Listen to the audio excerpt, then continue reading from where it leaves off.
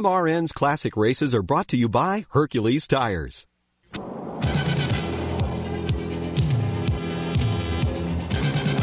The Motor Racing Network presents the NASCAR Winston Cup Series.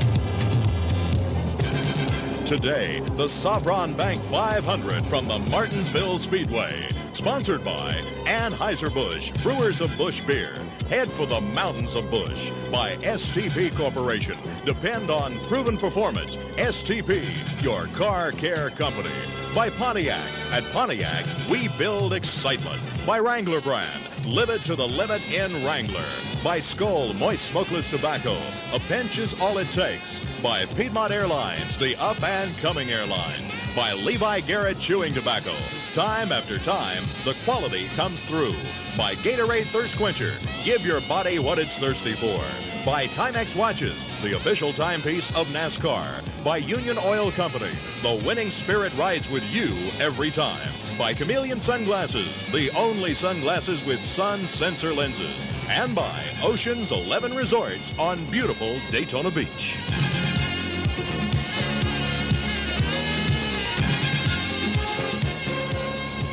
Well, the ingredients are here for a good one this afternoon at Martinsville Speedway and the Sovran Bank 500.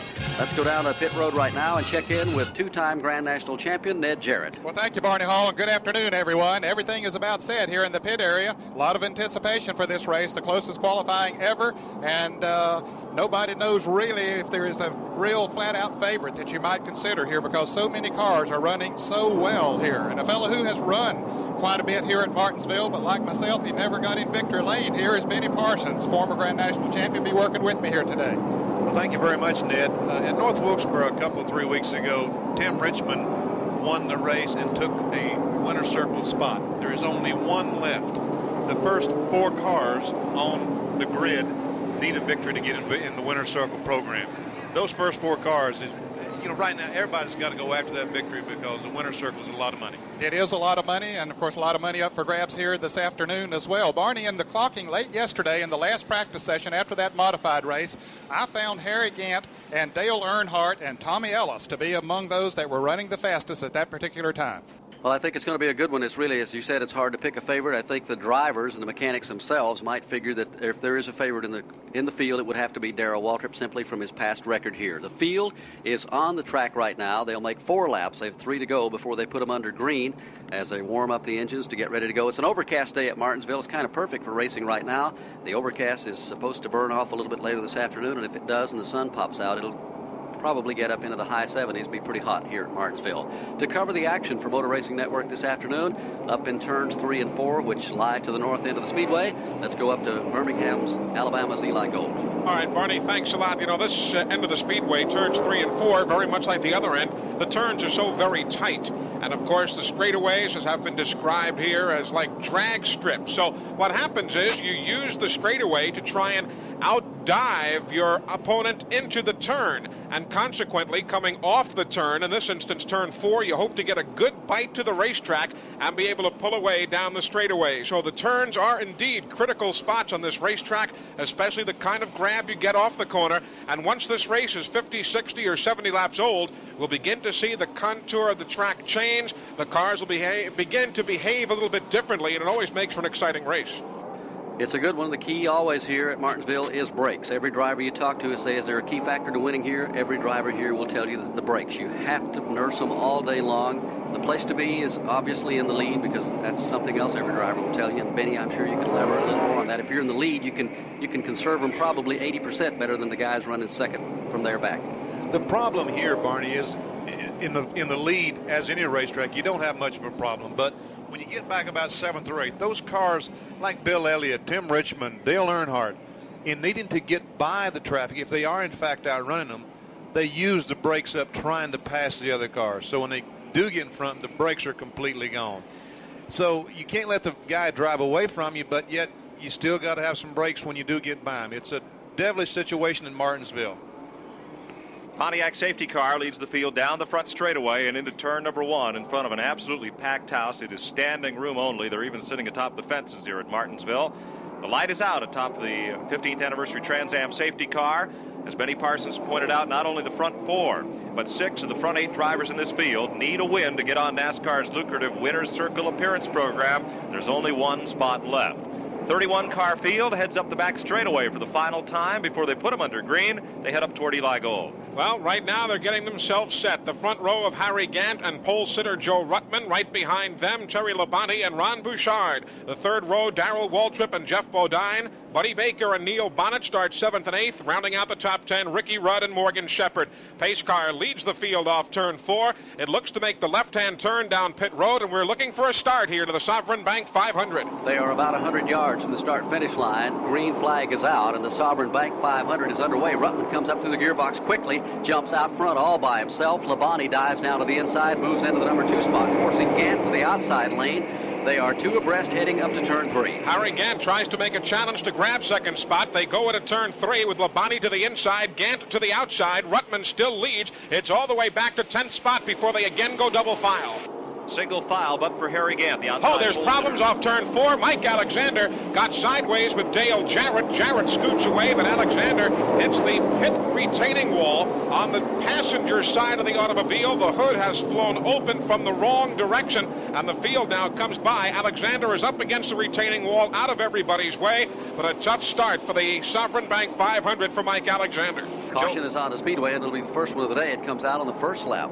Joe Ruttman wins the drag race back to the line, so the pole sitter will be the leader. The field went pretty much single file, but for Harry Gant, who was caught up on the high side. Gant has fallen 4th in line, so under this caution, Ruttman will be the leader. Labonte will run 2nd. Waltrip will be 3rd. 4th will be Harry Gant. In the 5th spot is Ron Bouchard. 6th is Jeff Bodine, and 7th is Buddy Baker. We're still under caution here at Martinsville Speedway. They are about to tow Mike Alexander's car away. They have a wrecker in that vicinity hitched up to it. Let's go down and check in with Benny Parsons in that vicinity.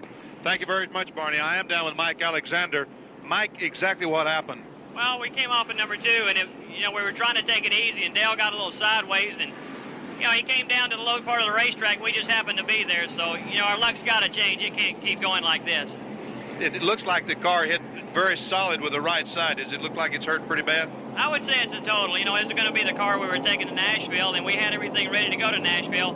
We were just going to try to take it easy today and finish in the top 10, but we'll just have to try again. But you're okay. I mean, the car's hurt pretty bad, but you are okay? I'm fine. I'm sure everybody in Franklin and everywhere is worried, but everything went okay, and we just hate we didn't go 500 laps. Well, Barney, Mike Alexander seems to be fine. The car's hurt. Well, that happens so many times at Martinsville in the close quarter racing here. The driver just hoped to be able to survive, and maybe the field gets strung out a little bit, but when you're running tightly together like they are, just one little bobble on anybody's part, and you can end up in the wall and damage the car severely enough to put it out for the afternoon. It was not Mike Alexander's day here at Martinsville. Next Sunday, we'll be off to Talladega, Alabama, the world's fastest speedway for the Winston 500. Busch pole qualifying happens on Thursday, and they're talking about rewriting the speed charts for Talladega and a pole speed that might approach, they're talking 205 miles per hour based on some of the preliminary testing. On Saturday, the Talladega Supercar Series takes over the track in the Permatex 500. Sunday, it's the Winston 500. MRN goes on the air at 1 p.m. Eastern Daylight Time. Next, we're back to the short tracks. Nashville for the Coors 420, Saturday night, May 12th. And then the Budweiser 500 at Dover Downs, Delaware. That comes up on Sunday, May 20th on Motor Racing Network. Then the month of May will wind up at Charlotte Motor Speedway for the World 600, Sunday, May 27th. In June, MRN comes back on the air at Riverside, California with the Budweiser 400 June 3rd, the Van Scoy 500 at Pocono June 10th, and the Miller High Life 400 at Michigan International Speedway on June 17th. All these ticket offices are open right now, so based on this tremendous crowd we've got here at Martinsville today, you'll want to give them a call and reserve your seats for NASCAR Winston Cup racing coming soon to your area. We're set to go back to green here at Martinsville. Joe Ruttman is the leader. Labonte rides 2nd. 3rd is Waltrip. 4th is Harry Gant. 5th is Bouchard. 6th right now is Jeff Bodine as they work single file for a restart back up into turn number 3 to Eli Gold. Behind Jeff Bodine, currently in 7th, is Morgan Shepherd. Buddy Baker will restart from the 8th position. Going 9th will be Neil Bonnet's car, and rounding out the top 10, Ricky Rudd. Pace car right now pulling away from the field. It will duck on pit road, and the pace now being established by Joe Ruttman, the pole sitter, as we look for the restart off turn 4. Pontiac safety cars behind pit wall. Harold Kinder waves the green, and they'll get back to business in a hurry. Ruttman pulls him into the number 1 corner. He is out front by half a car length. A moment ago, just as that caution came out, Terry Labonte looked awfully strong off the turn. He does this time. He's inside Ruttman. They bang together going down the backstretch there in turn 3. They do bang indeed, and right now Labonte has to try and hold off a challenge from Waltrip to the outside in turn number 4. Waltrip 1 second spot, can't get it. Labonte holds on, and here comes Harry Gant. Gant moves up on the inside of Waltrip, planks his right front headlight door up under the left rear quarter panel of Waltrip's car, then goes single file. Waltrip wasting no time trying to get to the front, mindful of what happened at Darlington. In the front is the place to be. It's single file all the way back to 10th position now, where Tommy Ellis works to the inside of Bill Elliott's car and out-drags him into turn 3 to take the position. Elliott now loses a spot to Earnhardt and has to try and tuck in ahead of Tim Richmond. Leaders back in the south end of the speedway. That's turns 1 and 2 going off the number 2 turn. It's still Ruttman in front, Labonte riding second. Third is still Waltrip. Fourth is Harry Gant. Fifth is Bouchard. Still single file back in 3. 6th is Bodine. 7th to Morgan Shepherd. Bonnet goes 8th. 9th is Buddy Baker. 10th to Earnhardt. 11th is Tommy Ellis. 12th now is Earnhardt. 13th is Tim Richmond. A good 14th place battle now. They're single file all the way back to Bobby Allison on the inside of Bill Elliott, and Elliott has backslid 5 positions since they dropped the green flag for the restart. Right now at the point, it's still Joe Ruttman by a car length over Terry Labonte. The battle back at 8th spot as Tommy Ellis gives a bang to Ricky Ruddin, and turn is hit by Earnhardt. They come off the corner, back into turn number 1. Out front is Joe Ruttman. He told me yesterday that starting on the pole, he wasn't sure how long he could lead this race. Well, I've just never been in that position before. I would think that would, if the advantage would hold for a while. Exactly how long it's going to hold, the fast cars are going to probably come around to the slow cars, and so that advantage is going to hold for a while, but not for any great length of time.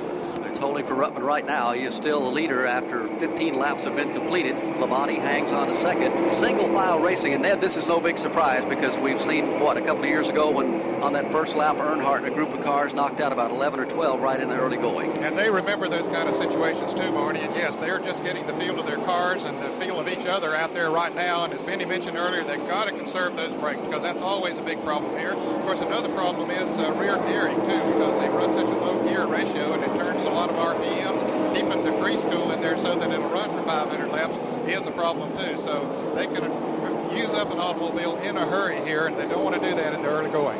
Heck of a battle for 11th spot right now going on between Dale Earnhardt and Ricky Rudd, the 2 Wrangler cars.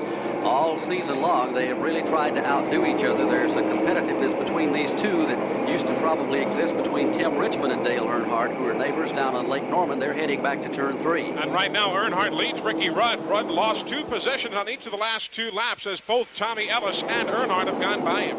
2 cars on the move. One is Earnhardt. He's picked up 4 positions since the start of the race. And the other is Neil Bonnet. Since the restart, Bonnet has worked underneath Buddy Baker, and now he's gone underneath Morgan Shepherd to pick up the 7th spot. And Morgan Shepherd, of course, one of the men who has gotten himself a good bit of racing on this racetrack in all sorts of divisions, late model sportsman and Grand National. He holds off Buddy Baker back to the line. Capacity crowd watching the early going here in the Sovran Bank 500 with Joe Ruttman about 2 car lengths ahead of Terry Labonte. It's about a 5-car gap back to Darrell Waltrip in 3rd spot. They're back in turn 3. Right behind Waltrip, about 2 car lengths down is Harry Gant. Then 2.5 car lengths back to Ron Bouchard, who has a rear view mirror full of Jeff Bodine. Then 2 more car lengths back to Neil Bonnet. Bonnet's the 7th place car. 8th is Morgan Shepherd. 9th, Buddy Baker. 10th is Tommy Ellis. 11th is Earnhardt. 12th is Rudd. 13th is Richmond. Allison is 14th. 15th is Elliott. 16th is Kyle Petty. Then Dick Brooks, Richard Petty, Rusty Wallace, Dave Marcus, and Ronnie Thomas. From Martinsville Speedway, this is MRN, Motor Racing Network. Citywide to countryside. Whatever you drive, wherever you go, Hercules Tires has the value, selection, and industry-leading warranty to get you there, no matter where the road takes you. Go to HerculesTire.com. There you can find the nearest authorized Hercules retail location to you. Plus, you can use the tire tracker to find out which Hercules tire fits your vehicle the best. That's HerculesTire.com. Hercules Tires. Ride on our strength. Of the first 10 cars on the racetrack right now, 9 of them are looking for their first victory of the season. For most of those drivers, they jump at that chance to get on NASCAR's Winner's Circle program. Chief among those, Joe Ruttman, winless in his 92 career Winston Cup Grand National starts. He leads the field up to turn 3. Meanwhile, as Ruttman works his way into turn 3, we're watching Buddy Baker, who of late has gone from 7th spot all the way back to 14th position as that car had trouble working in the turns. He has now brought it back down to the low side of the racetrack, but he has now been passed and put back to 14th. Well, in fairness to the Wood brothers, they do not have a short track car per se. Usually the car they run is what they would consider maybe a car they'd run at Rockingham or Darlington or somewhere like that. They make a few modifications on the car and bring it here, and they are at a little bit of a disadvantage. But almost every time they've been here in recent years, when they started running some short tracks again, they have put on a pretty good performance. And Ned or Benny, either one, may answer this. I talked to Leonard yesterday about their efforts here, what kind of shape they're in and everything, and he said, well, we may just go with what he calls, said we're going to sock the gear to the car and see what Baker can do. He said we'd rather run up front of the early going, maybe lose an engine some point, at least be a factor rather than run 10th or 15th all day and not be in the race. So they may have done that. Well, when they say sock the gear to it, that means that they're going to run a lower ratio, turning the engine more RPMs. They do gamble, of course, in the engine running 500 laps when you turn it more RPMs. But in order to get off of the turns with the General Motors products, you've got to gear down a little bit because they can gear those cars low and turn a lot of RPMs, which gives them a good jump off of the turns, and that's so important here at Martinsville. I think G.C. Spencer told me the same thing about Tommy Ellis's car, that they were going to put a gear in it that would do the same thing, and G.C. said maybe he'll run all day, maybe he won't, but he'll certainly be able to hang in that lead pack, and he's doing a good job here this afternoon for Tommy Ellis. The leaders are caught in traffic right now, Eli Gold, and they're going to have to pick their way through. They've already gone by the car normally driven by Tommy Gale, Jimmy Hensley aboard today, and now they'll have to work by Dean Combs. Moving around the Combs Best Products Oldsmobile down at the south end of the speedway. Joe Ruttman swings it out wide.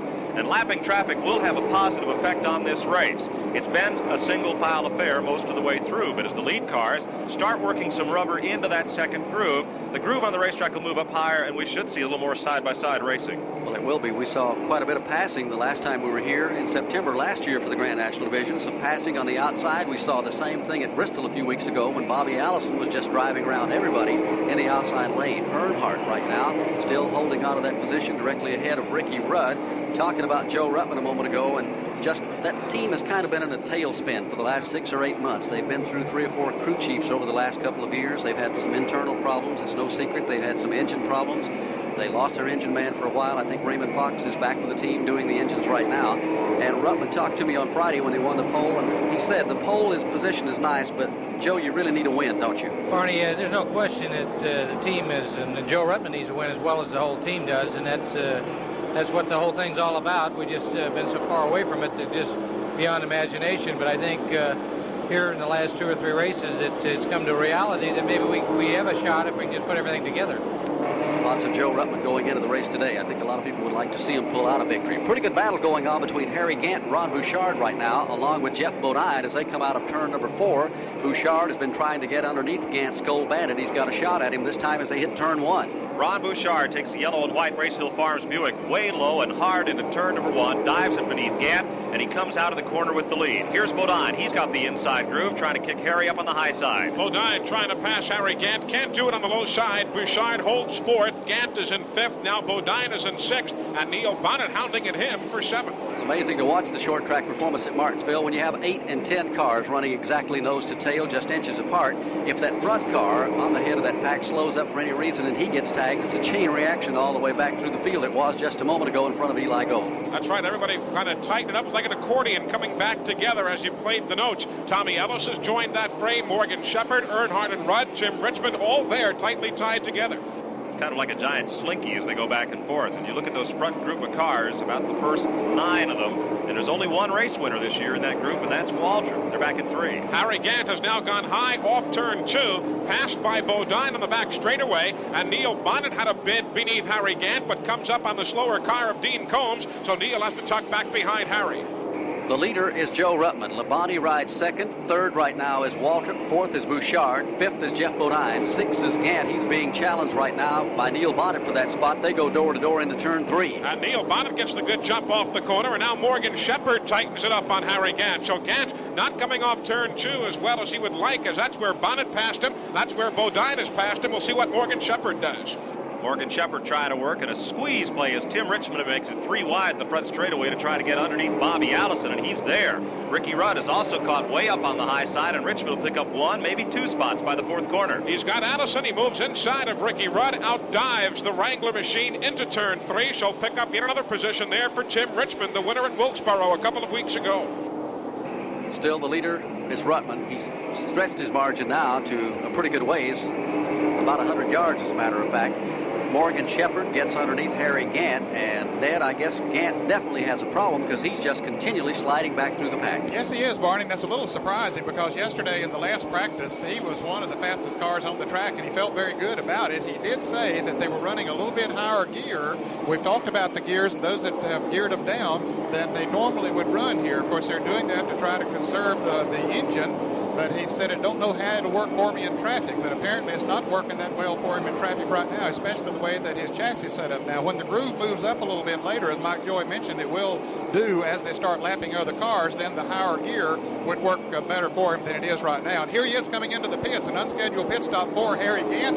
The Skoal Bandit crew go to the right side, so apparently he had a tire going down, Barney, and that was the reason that he was beginning to backslide through the field. So the defending champion, well, no, he won this race 2 years ago. Darrell Waltrip won it last year, but Gant having trouble here early in the Sovran Bank 500. They changed the right side tires. He's back out and running, but he's lost a lap. Costly pit stop. He was trying to nurse the car along for a few laps, hoping to get a caution to get in there, but it didn't work out, and they had no choice but to bring it on the pit road. And Gant has his work cut out. When you play catch-up here at Martinsville, it's a long day. And it's been a good racetrack for Harry Gant. As Ned pointed out, he won 2 years ago, and last year in this race, he was second to Darrell Waltrip.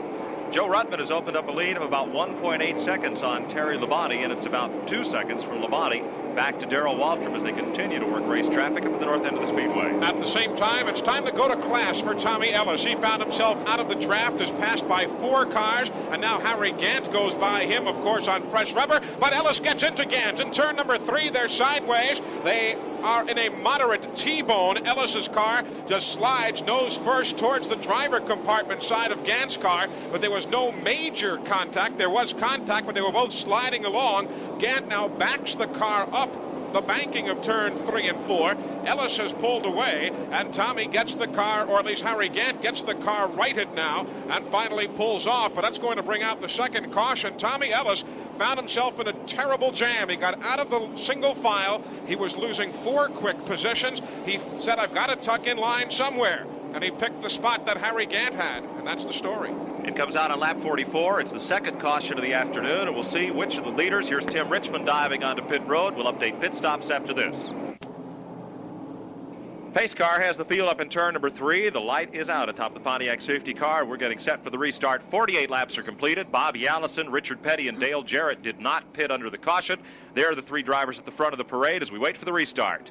Harold Kinder waves the green, and we'll go back to racing speed in a hurry. Greg Sachs, who was held just a moment ago for passing the leader under that caution, down in that inside groove as they come into turn number 1. Allison is the leader. Let's see how long he can stay out there. Now, remember, Allison did not make a pit stop, did not change tires. Neither did Richard Petty. Neither did Dale Jarrett. They're single file back in 3. Those who did pit working their way back up through traffic. Terry Labonte of those cars is the closest to the leader, but he's right now sandwiched in race traffic off turn 4. Bobby Allison brings him down to turn number 1. His crew chief, Gary Nelson, uses a computer in the pits and tries to project what will happen during the race. Nelson may have projected that a caution flag would come out again before they need to pit and take on fuel, so they elected to stay on the racetrack. Terry Labonte has gotten himself free of some race traffic. He'll move up into a clear shot at the leaders in 3rd spot. Waltrip using the inside of the racetrack. He's 4th. Then comes Jarrett 5th and Joe Ruttman 6th. And there's a lot of scrambling going on from 6th position back in traffic. Dave Marcus is trying to move up. So is Joe Ruttman trying to get back to the front, along with Tommy Ellis's car, which was in that altercation a moment ago. Harry Gant seems to be flying right now. He's just literally pushing Dave Marcus up into 3. And, of course, behind Harry Gant comes the Buddy Baker automobile, then Bill Elliott and Ron Bouchard, Ricky Rudd thereafter. So everybody now working their way around a slower car, trying to get in single file formation. Rutman and Bonnet move underneath Dale Jarrett and pick up a position from the rookie driver as the leaders are in the backstretch. Bobby Allison sees Labonte Trouble in behind. turn 2. Clark Dwyer has climbed up over the curb. It was an anxious moment for the 6 cars following. The curbing at the inside of the asphalt down here in the corner, but everybody got by without incident and back underway. Leaders are down here at the south end. Bobby Allison is pulled away by a healthy margin on Terry Labonte right now, who's threaded his way back to second spot. Allison leads by about 10 or 12 car lengths. Richard Petty is running a lot stronger also. He's hanging right up there in the front 3. They're back in turns 3 and 4. 4th is Waltrip. 5th is Rutman now. Dale Jarrett is 6th. 7th is Dave Marcus. 8th going to the Buddy Baker car. 9th is Bouchard. 10th is Ricky Rudd. Ned, it's good experience for Dale. This is his first outing in a Grand National car. He's got a lot of miles under his belt on this racetrack in Sportsman Division.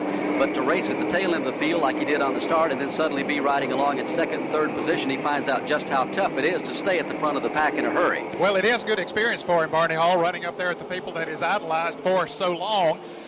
He approached this race sort of in a conservative manner. He wanted to take care of the car. He's dropped back so he won't use up the brakes, which I think is a smart way to do it, but he can watch those professionals that's been at it for a long, long time and can gain good experience from it.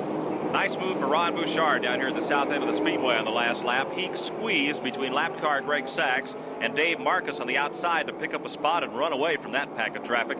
That's a stout horse underneath Bouchard this afternoon, and he's going to pick up the tail end of the second pack of cars as the leaders go up to turn 3. Right now, the lead automobile, Bobby Allison, sees Terry Labonte closing in a giant rush. It is now basically nose to tail for first to second as Labonte broke away from Petty and has chased down the leader.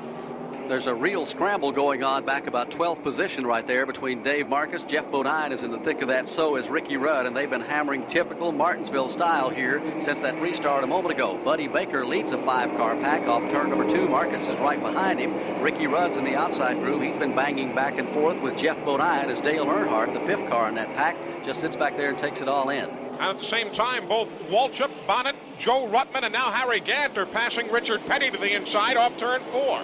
Petty did not make a pit stop, so he's on somewhat worn tires, and that pack just moved right underneath him and hung Richard on the high side. The beat and bang out of turn number 2. Bodine, Rudd, and Dave Marcus. Buddy Baker has cleared that group, and they're a passel of them up in turn 3. Right now, Ricky Rudd uses the high side with Dave Marcus down low. Bodine tucks in behind Rudd, then Earnhardt, Bill Elliott, Dick Brooks, Richmond, and Kyle Petty. Good door-to-door racing here at the south end of the track. Dave Marcus down to the inside, Ricky Rudd on the outside, Jeff Bodine. All 4 of those cars have swapped a little pain in the last 7 or 8 laps. Richard Petty was a little concerned about starting back in the middle of the field. That may be one of the reasons he's trying to get himself free of traffic and get to the front, as he talked about that yesterday. Well, yeah, it always bothers you a little bit to start back. I started at Wilkesboro, started back in the field, and started at Darlington back in the field and got crashed the first lap or second lap of those races. I didn't feel like it was that much my fault at the time. But this is just, I guess, the nature of the beast that when you start back there, you just have to take those chances with it. And, you know, Martinsville's tough. It takes a long time for him to get strung out. Even if you put the pole man back in 10th or 12th place, he's going to get in trouble coming up through there, too. So you just have to really be patient and figure that it is a 500-lap race. 11th position on back. It's a good one. They were 3 wide almost for a second coming off the number 2 corner. That battle heads to Eli Gold. Dave Marcus, then Ricky Rudd, followed by Earnhardt, and now Rudd tries outside of Dave Marcus. Can't quite make the move. Dave stays down low, but Rudd's not going to give up the chase. And the crowd has been watching Terry Labonte try to climb around Bobby Allison. He's able to get right up on him coming into the corners. Can't do anything with him off the turn as they work back down the front straightaway. Heading back to turn number 1, Allison is strong, and Benny Parsons, if he gets it hooked up here like he did up at Bristol a couple of weeks ago, he'll be long gone. He will be long gone, although he doesn't look to be the dominant force that he was at Bristol a couple of weeks ago, but he's putting a few car lengths on Terry Labonte right now, Barney. Down at turn number 2, Dale Earnhardt has just made a super move on Ricky Rudd. He got underneath Rudd, moved to the outside on Bodine, and now he's up alongside Dave Marcus to pick up 3 spots. And using the high side of the racetrack, Earnhardt comes down into Marcus. Those 2 cars touch off turn number 4. Marcus still, though, working the inside of the racetrack well. Here comes Earnhardt down to the first corner, and he'll take it in hard on the outside of the Richard Childress-owned Wrangler Chevrolet. Cuts the car a little bit sideways. Marcus gives him a slap with the right rear quarter panel, and they're still dead even. Earnhardt does a lot of what he likes to call framming and jamming here in Martinsville, and I asked him if the beat and bang is it kind of as much fun for the drivers to knock around a little bit as it is for the fans to watch it? Not really. You get to racing close, you slip a little and race a little. You can run at Martinsville and rub a little and run through the corners side by side and not hurt each other. And that's sort of fun and exciting in itself. And it doesn't, as long as you don't upset you or the other guy. But a lot of times somebody goes down, slips, and hits somebody real hard and gets them sideways. Then the tempers flare out, and then they start framming back and forth. And it'd be like, 1980, Marcus and I were hung up down the back stretch. I went around and we was framming and bamming, and ended up I still won the race. But, and I got mad at Marcus, and Marcus got mad at me, and then we got over it before the race over. After the race, we talked, and everything was all right. So, it's a 500-lap race here. You can go from happy to sad to mad to glad to, after the race is over with, you either happy or sad and going home one way or another,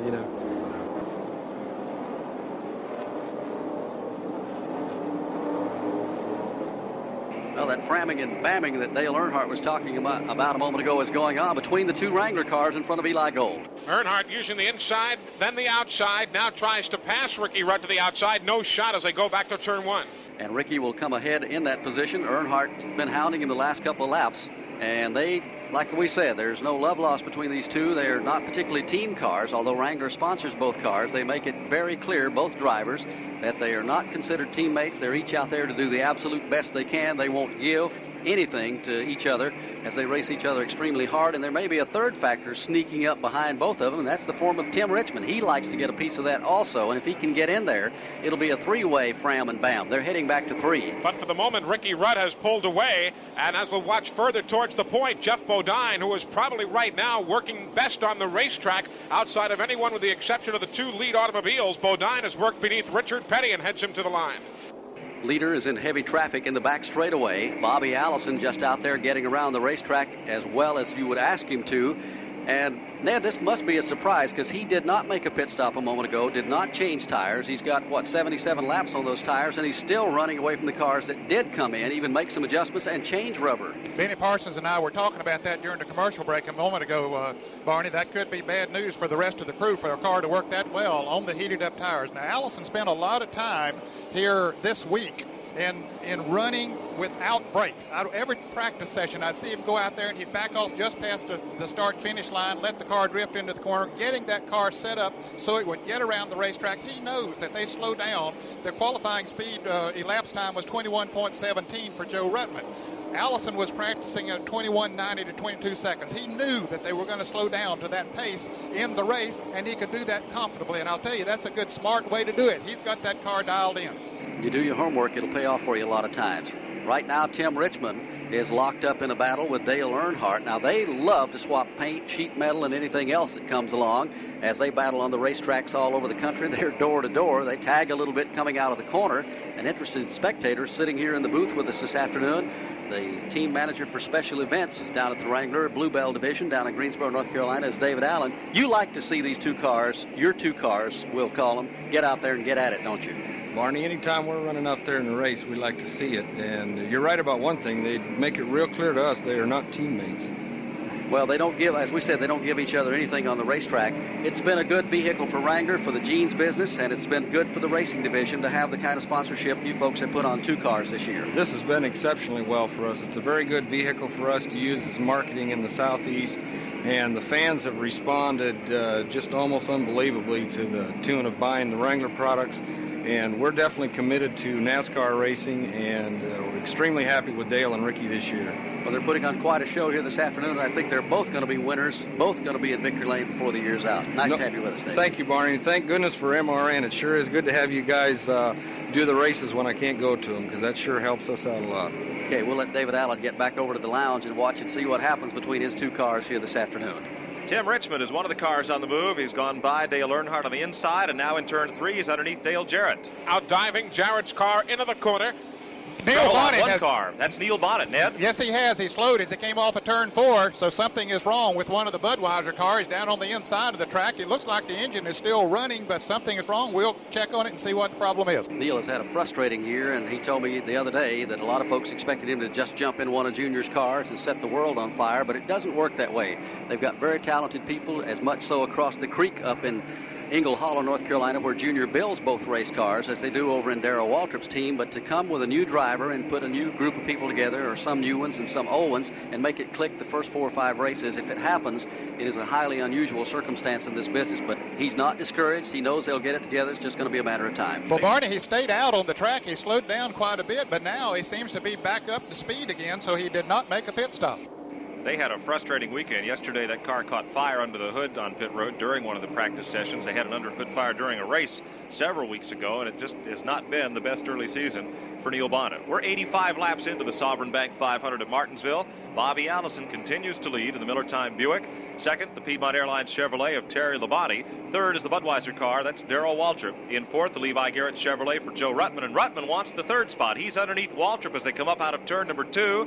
Greg Sachs in the high groove dead ahead of them. They're battling for third spot. Ruttman stays inside of Waltrip, and they'll stay side by side through the corner. Again, Sachs does have the inside groove ahead of Ruttman, but Joe will make the move off the corner and pull away from Waltrip. And Waltrip wisely just comes out of the throttle. He knows there's a long ways to go. We're just 87 laps into the 500 here this afternoon. No big deal to lose the position at this juncture of the race. So for the moment, he'll settle back into fourth position. From the Martinsville Speedway, this is MRN, the Motor Racing Network. Last night, the Nashville Busch Late Model Sportsman Series race, the Nashville 200, was won by Jack Ingram in the Skoll Bandit car. Sam Ard was second. We have trouble in turn 3 as Bodine got into Ron Bouchard, but Bouchard gathers the car back in, and they'll come off turn 4 side by side. With a good piece of driving by Bouchard. He was heading for the wall. And Bodine's one of those fellows who's going to be a little worn out today. He ran 250 laps yesterday here at Martinsville. Both Darrell Waltrip and Dale Jarrett ran last night down in Nashville, and Ned, they didn't get back here until what time this morning? 6 o'clock this morning before they got back to Martinsville. They, of course, flew over in Darrell's airplane, but when they got back in here, the weather was so they couldn't land here. They flew around a while and finally had to land over at Greensboro and then drive in here. Of course, an hour's difference in the time between Nashville and here, plus the change in the time as we go into the daylight savings time. So that was a long night for both of those guys. So I'll tell you, if they run 500 laps here this afternoon, it's going to be tough on them. Richard Petty gets a little bit sideways coming off the number 2 corner. He does not have his car dialed into his liking here at this particular racetrack either, although he's the winningest driver ever, not only in NASCAR but also at this speedway with 15 under his belt. The leader is Bobby Allison, having just an outstanding run here this afternoon. If Allison can get in the lead not only on a major speedway but also on a short track, and particularly on a short track where he can set the pace, drive his own race, kind of make everybody come to him and play his game, he is almost totally unbeatable. In the early going here this afternoon, that's exactly what he is doing. He's pulled away from Terry Labonte by almost a full straightaway right now as they chase back into turn number 3. Barney Hall, the situation on Neil Bonnet, Junior Johnson said that somebody hit him in the back end so hard that it jerked his hand. He thinks that he has a hand broken. They've gone to get Mike Alexander. Mike is down there in the pits now standing by for Neil Bonnet. And, Benny, I guess you could get hit hard enough that you could maybe fracture a Oh, I'm sure you could, Ned, because that's happened to me many, many times when I used to drive dirt. The tires would continue to lock up and it would almost break. I have never broken a hand, but I'm sure it could be done. And I thought maybe that something like that happened to Bonnet because he was going very slow, and then he crept around for about a lap, and then he was back up to speed. I thought maybe that he had gotten the car sideways and thought he had a flat tire, but he's in pain right now if that's the case. Neil Bonnet limping around the south end of the speedway, and we can see just one hand on the steering wheel, apparently still driving with just one hand. He hasn't gotten himself in any close quarter traffic, so he does not get in a jam right now. And the situation is Mike Alexander standing by maybe to go in that car. They'll stay out there probably at Neil's discretion as long as he can stand the pain, if that's the problem on it, and hope for a caution to get him in the pits and maybe put Mike Alexander in. I asked Neil yesterday just how far away he thought the team was from coming together. Barney, I think it could happen at any time. You know, we've had the car in good shape a couple of times this year to possibly win.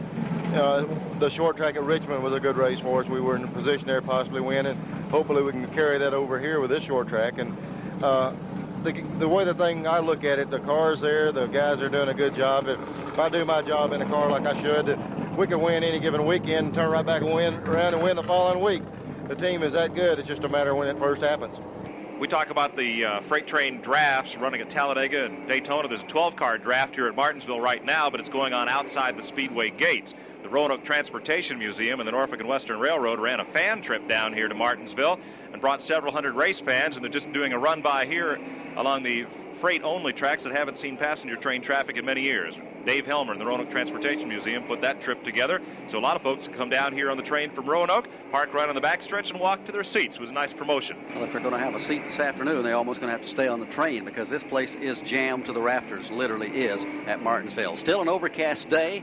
Looks like there could be a sprinkle or two. That was a forecast, about a 30% chance of any showers, but if it stays like this, it'll almost be ideally perfect racing weather the rest of the day. The leader, Bobby Allison. He's just going off the number 2 corner, about to put Buddy Baker a lap down in the Valvoline machine.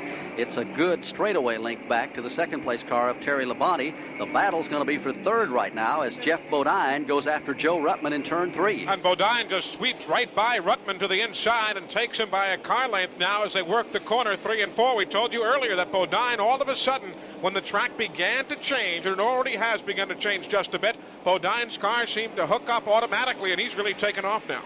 Bobby Allison has a 4.3-second lead on Terry Labonte, and that's the most that anybody has seen all day. There's about 5 lap cars separating Allison from Labonte.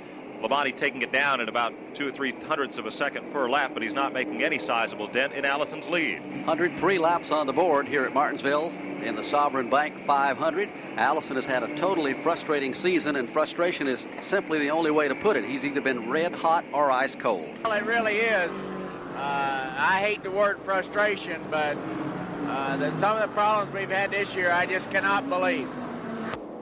Bobby Allison talking about his slow start this year. He told me he hadn't given up on winning his second championship. He said, we've spotted the other teams an awful lot of points, but we got plenty of time to get them back. 104 laps on the board.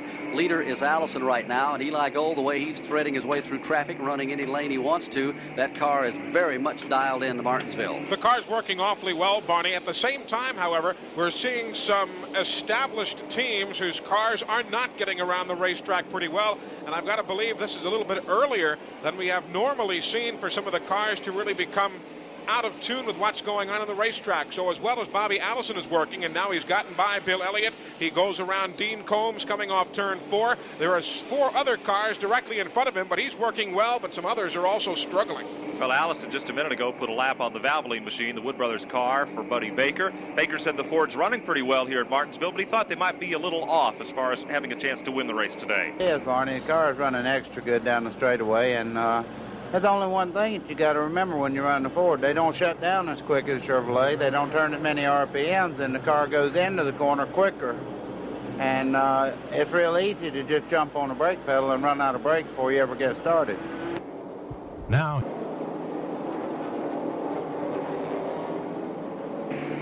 it can be a frustrating day at any racetrack, and it is already here at Martinsville for several drivers. Harry Gant has had problems. He's having to play catch-up.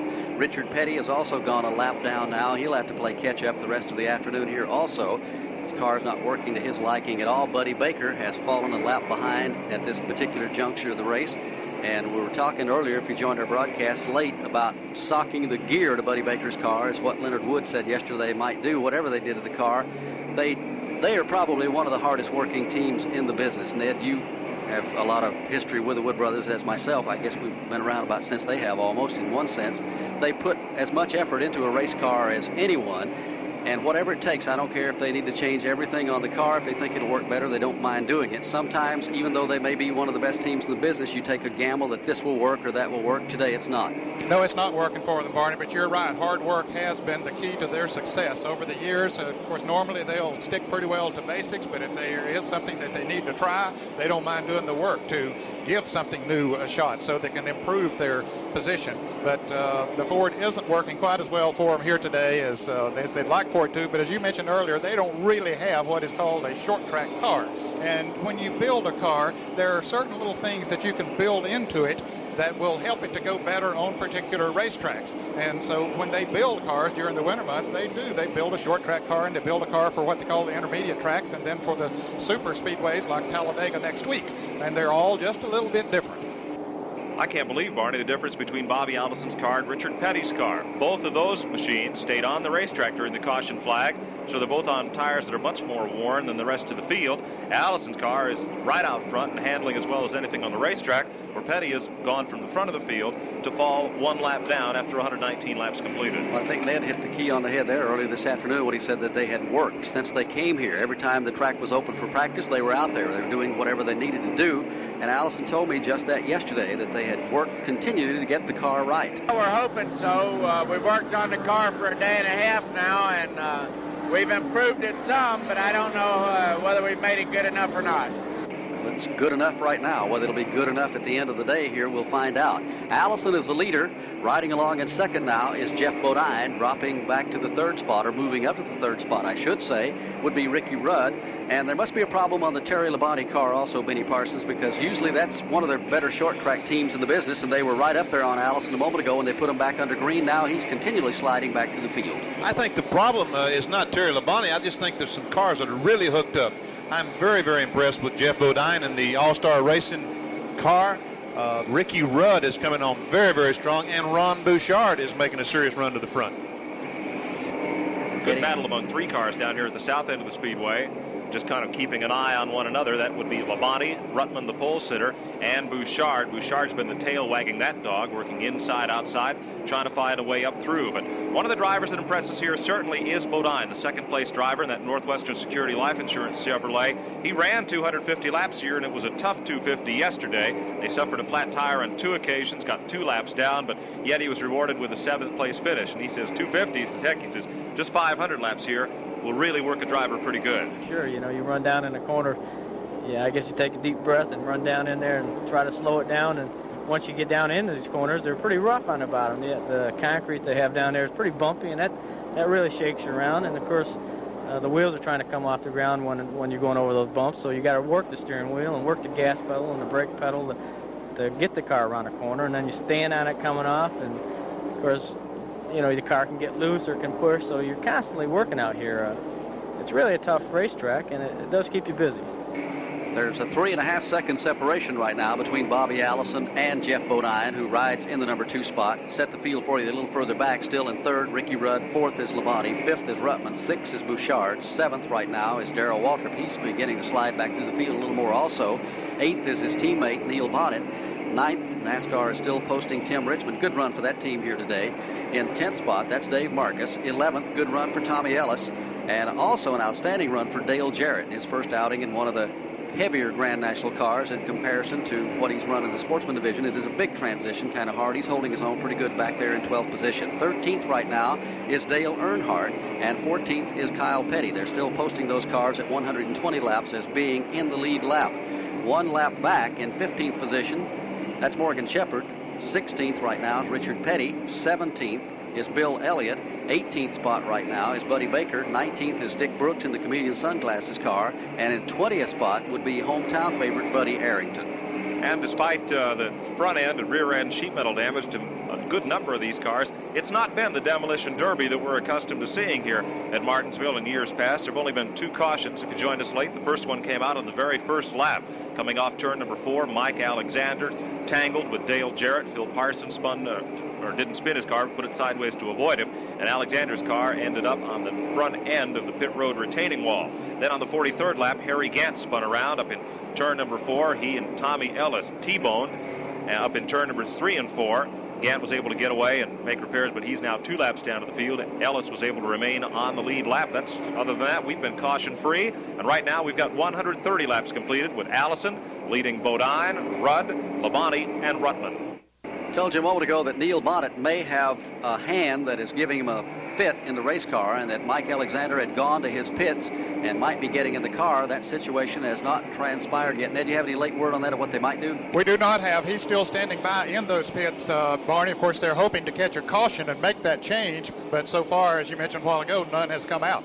Bobby Allison's the leader. Jeff Bodine is 2nd. 3rd is Ricky Rudd. 4th is Terry Labonte. And 5th is Joe Ruttman. From the Martinsville Speedway, this is MRN, the Motor Racing Network. had a little bit of disagreement at the Jeff Bodine birthday party yesterday that his fan club put on. Harry Hyde, the crew chief, got up and said, well, our team's coming together, and we took a bunch of people that didn't have any racing background or experience, pipe fitters and car salesmen and folks, and made a race team out of them. He says, we're not quite ready to win yet. He said, but we're working on it. Jeff got up there and he says, oh, yes, we are. He says, we're going to give a good run at it tomorrow. And he's doing just that. He's had a good run here this afternoon. In fact, as I think Ned pointed out over at Bristol a few weeks ago, the team certainly is one to be reckoned with. And a lot of folks thought that Harry Hyde might not be able to put a winning team together again, that he had, in a sense, maybe lost his touch because he had not been with a regular Grand National team over the last few years. But that's not the case. Harry's been at just about every race, whether he was working on some of the young drivers' cars part-time or whether he was here full-time with the team or whatever. He's one of the few men in this business. He's one of the innovators in the business. Was back in the early days with a K&K car of Nord Krosskoff in the K&K team for so many years.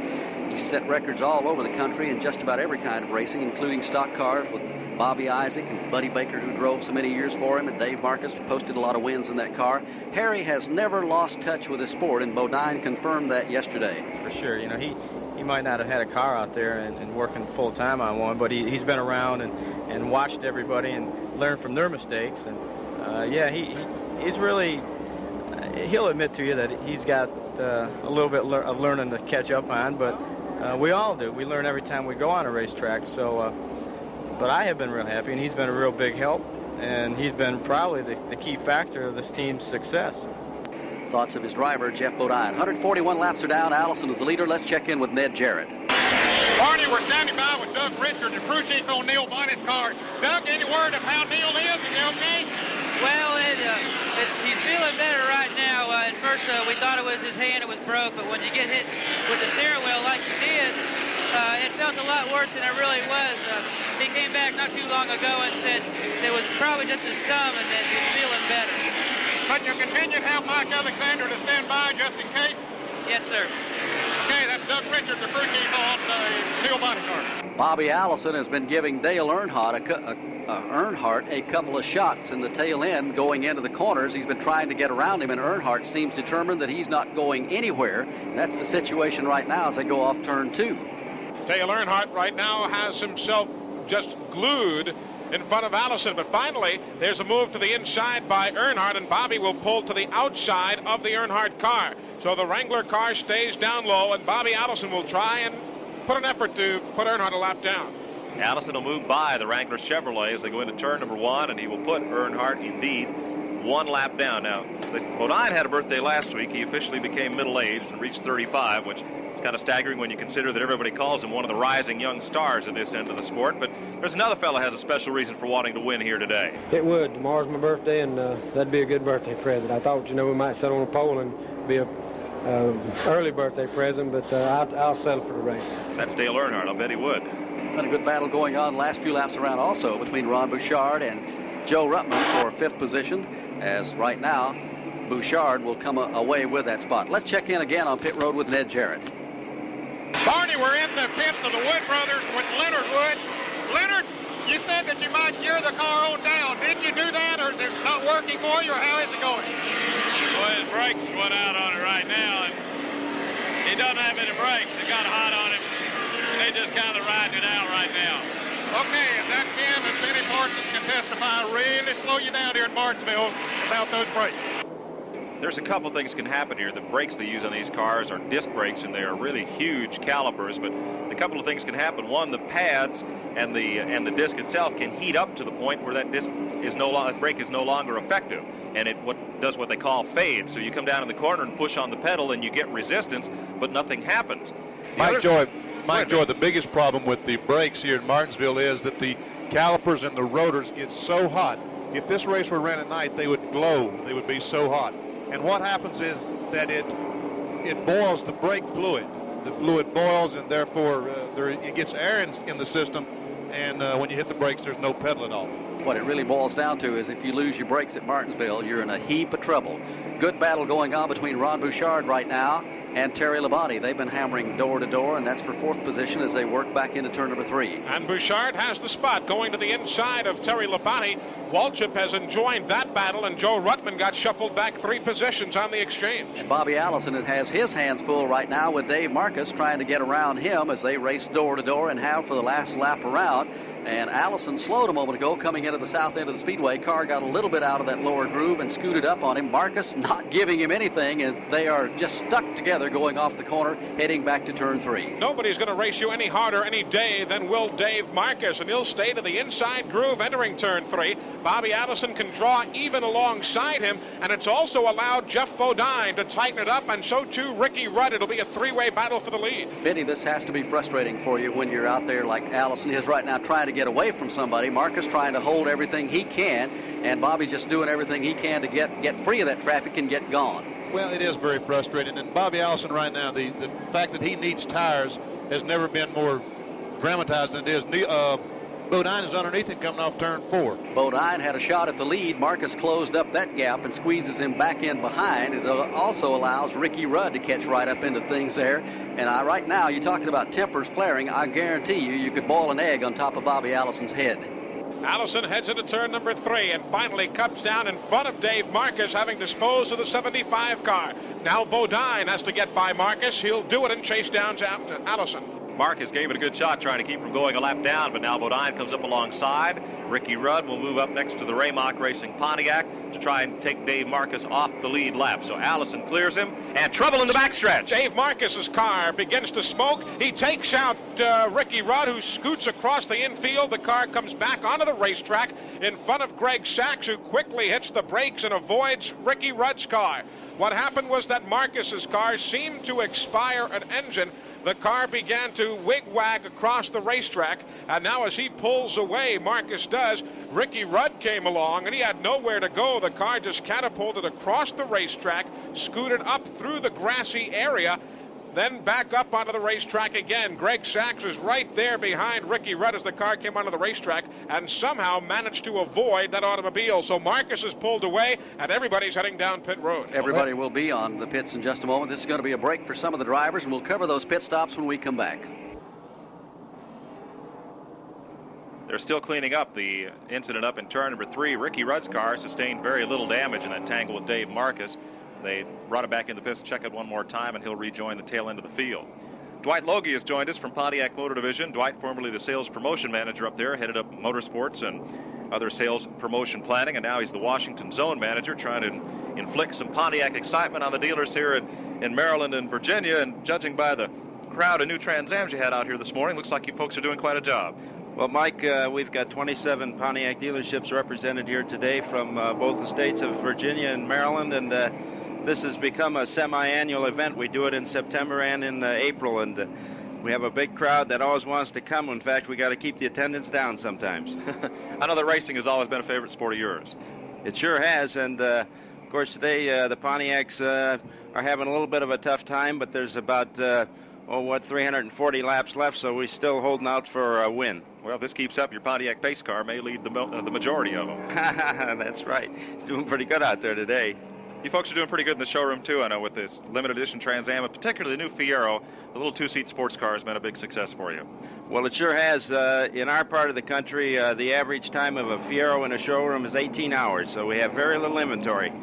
So we'll advise everybody to rush on down to their dealer and get a look at one while they can. Take all the business we can get. Thanks for stopping by to see us. You bet, Mike.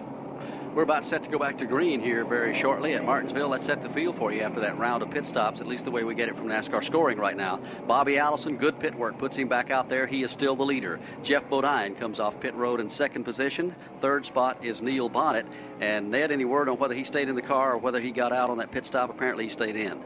Yes, he did stay in the car, Barney. They talked with him about it, but as Doug Richard pointed out, maybe it was not quite as severe. That initial lick, I'm sure, Mike Alexander is walking up through the pits right now, but that initial lick, I'm sure, felt like it perhaps broke him, but as he has run, well, he is feeling a little bit better. So right now, Terry Labonte is posted right behind Jeff Bodine. Then will come Tim Richmond, Ron Bouchard, Darrell Waltrip, and Joe Ruttman, as we're still working that caution a moment ago. If you just joined our broadcast in the last few minutes, it's the third caution of the day when Dave Marcus and Ricky Rudd tangled in the middle of the back straightaway, spinning both cars down to the apron of the track, but they will both be able to continue here this afternoon. And Barney, they're continuing to work on the Wrangler Ford of Ricky Rudd. Benny Parsons has been watching that action. And then they have somehow messed the toe end up. I guess as the car went across the curbing over there, it had probably been a tie rod end. Some of the front end suspension is bent. They have the nuts loose, the bolts loose that control the thing, and they keep adjusting every time they get a chance to come in the pits and adjust the toe end. Benny Parsons mentioned the fact that as they get the one-lap signal to go, that this was a very timely pit stop for Bobby Allison because he didn't stop during that first caution. Neither did Richard Petty, so it was good for both of them. Meanwhile, Dale Jarrett was one of those other 3 cars that did not stop. Just 2 laps before this caution come out, Dale had brought his Enterprise Chevrolet in for a pit stop, so then he, of course, went another lap down under the green. Benny? Well, Richard Petty wasn't so lucky because he came in about 3 laps before the caution flag. Neil Bonnet is lined up right next to the leader, Bobby Allison. He lost a lap in the pits on the second lap of this caution flag, and Dick Brooks lost a lap as he pitted under green about 10 laps before the caution came out. They complete service on Ricky Rudd's car. When you bounce over that curbing at the inside of the racetrack, that curb is about 4 or 5 inches high, and it'll definitely knock the front end out of whack. So Ricky will catch the tail end of the field. Pace car dives onto pit road, and we're set to go racing again. Field to come out of turn number 4. They haven't been able to do anything with Bobby Allison all afternoon. Let's see if they can now after fresh rubber all the way around on many of the cars as they put them under green and head back into turn number 1. Neil Bonnet jumps in front, and he'll get his lap back on Bobby Allison as they come off the corner. Kyle Petty gets a little piece of Allison out of the turn. Bodine is there trying to hang on to Allison. They're back in 3. The race leader, Allison. Bodine is second. Labonte third. Bouchard is the 4th car in line, followed by Waltrip, then Joe Ruttman and Tommy Ellis. Others working their way back through traffic. Richard Petty spins out of turn number 4 to the inside of the racetrack. He misses the inside retaining wall, and he'll come to a stop up in front of Eli Gold. Richard Petty's car pointed the wrong way. The nose is back towards turn number 4. We look into the car, and Richard, fiddling with the gear shifter, now gets the car going. He'll do a loop on the racetrack as everyone comes by, so caution on the speedway for the 4th time. Good possibility that Petty got tagged in the banging and beating that was going on back in the middle of the pack there. To kind of, that's all it takes is just a little tap coming off that corner, and the car will do a 360 on you in a hurry. We went right back under caution on lap 163. Good for Neil Bonnet because he was out in front of Bobby Allison. Of course, he now gets to go all the way around and catch up to the end of the field. So Neil Bonnet will get back on the lead lap. He did lose a lap in the pits on the second lap of the last caution. 164 laps complete here. This will be the 4th caution of the day. Allison still the leader. Bodine in second. 3rd is Labonte, 4th is Bouchard, and 5th is Waltrip. As they line back up, 6th will be Tim Richmond. 7th will be the 98 car, that's Joe Ruttman. 8th will be Tommy Ellis, and 9th, Ricky Rudd. Those cars are all in the lead lap, and now so too is Neil Bonnet. A lap down, Kyle Petty, Buddy Baker, Morgan Shepherd, Bill Elliott, Dale Earnhardt, and the Dave Marcus car. 2 laps back will be Dale Jarrett, Rusty Wallace, Buddy Arrington, Dick Brooks, and Phil Parsons. Richard Petty will now go 3 laps down as the leader went by him just prior to Petty getting his car back in gear and getting to the caution flag. As the field is still under caution, Kyle Petty will put the 711 Ford in the back pits for some quick service. We're talking about just how frustrating it gets here at Martinsville when you're caught back in traffic and maybe a car that's a couple of tenths slower than you might be can get in front of you in traffic here at Martinsville, and as Darrell Waltrip and many of the drivers will tell you, he can really hold you up all day. Now, some drivers are able to deal with this. It doesn't seem to bother them that much because they just bide their time and ride along there. And for some drivers, they really, really get frustrated. Harry Gant told me that he was one of those that did. Hard, especially for me. A lot of drivers do keep their temper here, but I get aggravated on the racetrack awfully bad here at Martinsville. And I started to say here at Darlington the same way last week. Yeah, now slow traffic is just getting to be such a problem that what the deal is. We got like 20 cars now that's running real close together, and those 20 have progressed way ahead of the other 20 in speed. And you got 2 categories of cars racing now, but you got a big group. You got 20 and 20, and it's just that it seems like they know that you're not going to. Everybody runs for points, and they're not going to cut them close or something. They said, well, I'll just go on. They can pass me the best way I can. But, they just don't move over anymore like they used to, and they just take their time going through the corner in the middle or wherever, And what he's really getting down to is it can be frustrating. We're about to go back to green here at Martinsville. 166 on the board. Harold Kinder will wave the green, and Bobby Allison will lead the charge into turn 1. Richard Petty's right there with him down on the inside. He may try to get one of his laps back as they come into the number 1 corner. They're door to door. Trade a little paint and sheet metal as they go off the turn. Still riding door to door, heading for 3. But finally, it's Bobby Allison midway down the back straightaway who pulls past the STP Pontiac and leads that car into turn number 3. Jeff Bodine is second in the race, the 3rd car in line, and right behind him, Labonte and Bouchard. Down to turn number 1, Jeff Bodine on the low side of the racetrack, lined up behind Richard Petty. Bouchard clears the Morgan Shepherd automobile. Now he's the 4th place car right behind Terry Labonte. Then Darrell Waltrip battling up against Dale Earnhardt. Waltrip has the outside groove in that 2-car battle and still can't tuck in. Right behind Waltrip, Joe Ruttman helps push him along. And then the Tommy Ellis car off turn 4. And Barney Hall caught in the pits was Dave Marcus. They changed the axle on the car number 75, so he lost a couple of extra laps. During that caution, Ricky Rudd kept coming in, and they're making adjustments on the toe end of that car. They don't know if they got it right or not, but they continue to make adjustments right up until the green flag drop.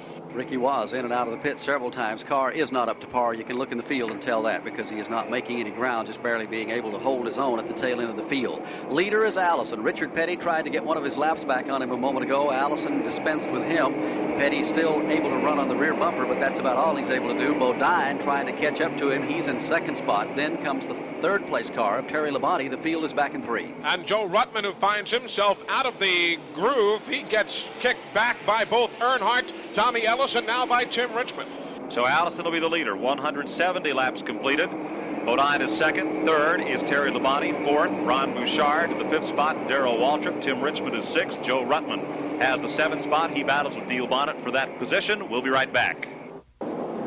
Everybody in Martinsville enjoying the scenery, the beautiful Blue Ridge Mountains, and some hard knocking racing here at Martinsville Speedway. Bobby Allison out in front of the field. Jeff Bodine riding in the 2nd spot. Terry Labonte 3rd. Ron Bouchard 4th as they run pretty much single file. Darrell Waltrip's the 5th place car. Then Tim Richmond and Neil Bonnet. And Eli, that battle's gone back single file. That battle had been a pretty good one for a short while as Neil Bonnet and Tim Richmond were bouncing one off the other, and Joe Ruttman had joined the battle as well. But right now, as you say, it is single file.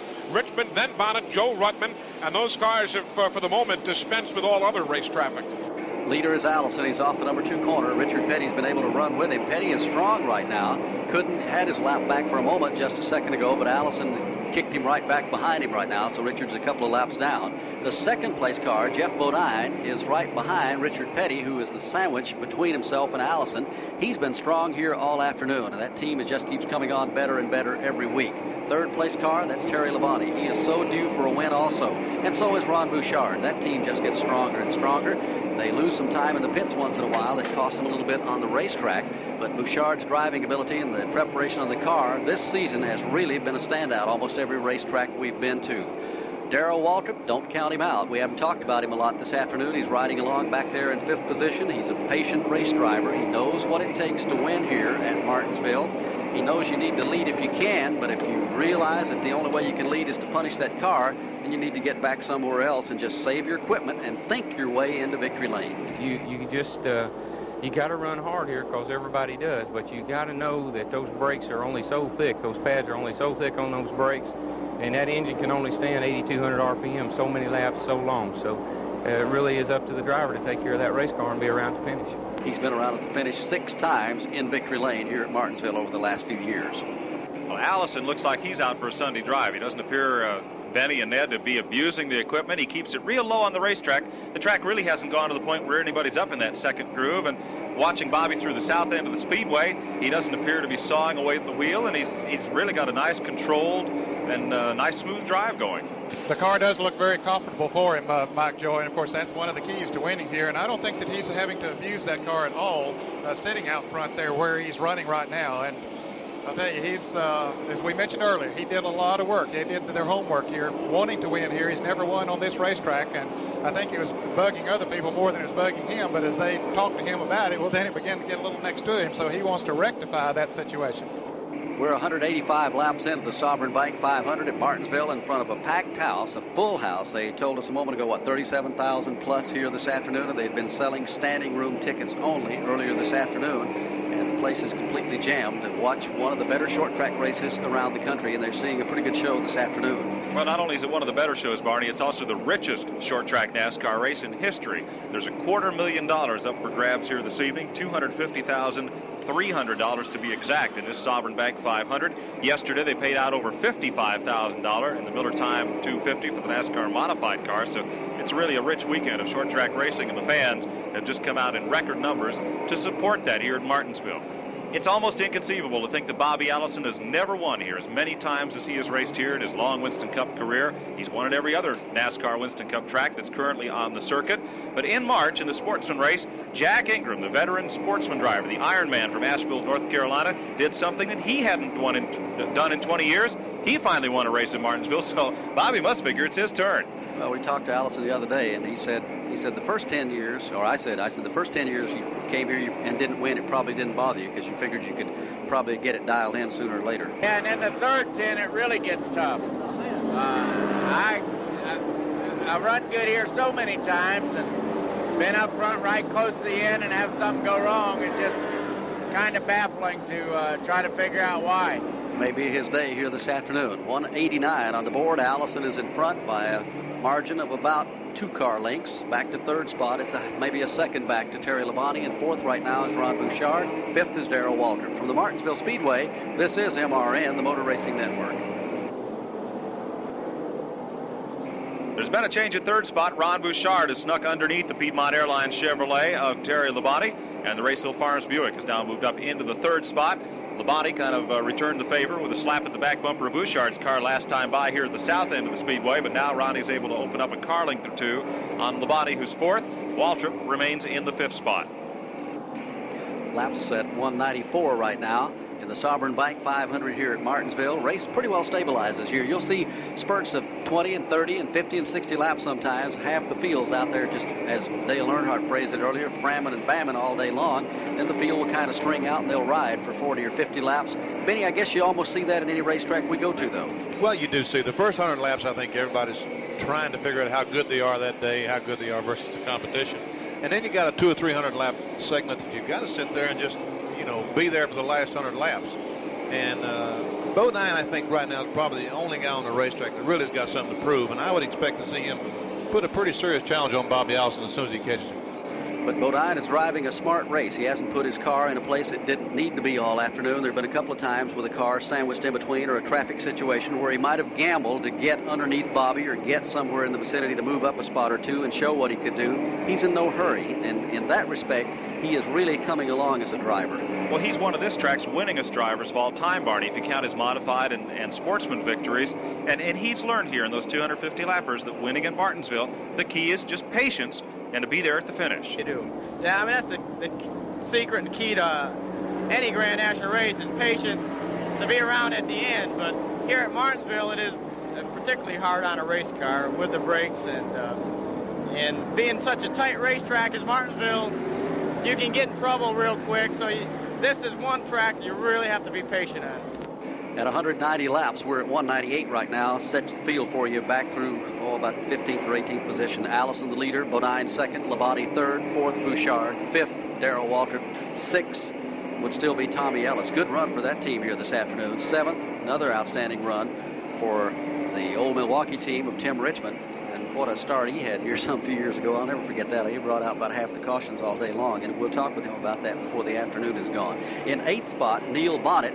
If you heard us say earlier that Bonnet might have suffered a broken hand or have some damage to his hand in a rear-end collision earlier in the race, he did have some pain in the hand, but he has stayed in the car. Mike Alexander did not go in the car, and he is still in there. Neil Bonnet is still at the controls of that machine, riding in 8th position. Joe Ruttman is 9th. 10th right now is Ricky Rudd. 11th, one lap down. Morgan Shepherd, good run for him today also. Riding 12th is Dale Earnhardt. 13th is Buddy Baker. 14th is Bill Elliott. 15th is Kyle Petty. 16th would be the rookie driver, Rusty Wallace, in the Gatorade car. 17th, pretty good run here this afternoon for Dale Jarrett. As you heard Ned say, it's good experience for him to get in here. And I guess in one way on a short track, that's the place to start, because if you're going to get some bumps and knocks, you can get away with it on a place like this. Buddy Arrington is in the 19th position, riding along right now from Martinsville, Virginia, hometown favorite here. He's had a frustrating year also. A couple of years ago, he had his best in Winston Cup racing, and this year he is really struggling. Just some bad luck, and a lot of things have happened to that team. You mentioned the good run that Dale Jarrett is having. Of course, Dale, if you're not aware, or if you've been hiding for the last couple of years, he is Ned Jarrett's younger son.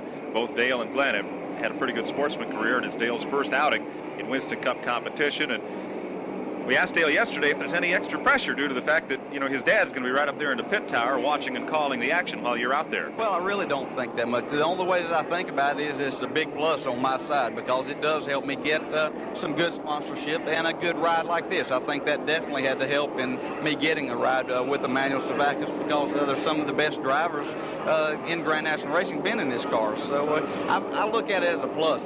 No pressure. My dad was a great driver in his time, and now it's my time. Whatever I do is up to me, so I'll just have to make my own.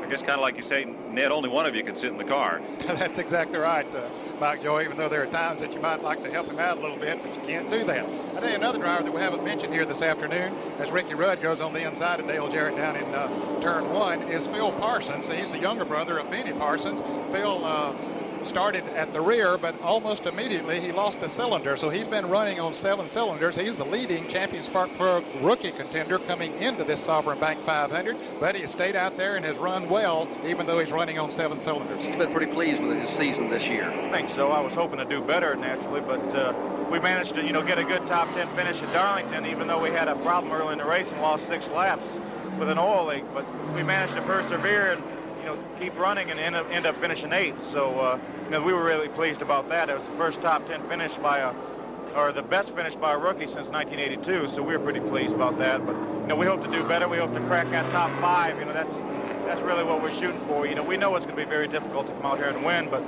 my sponsor school understands that. My car owner and crew all understand that. So they've got a lot of patience with me, and I really appreciate that.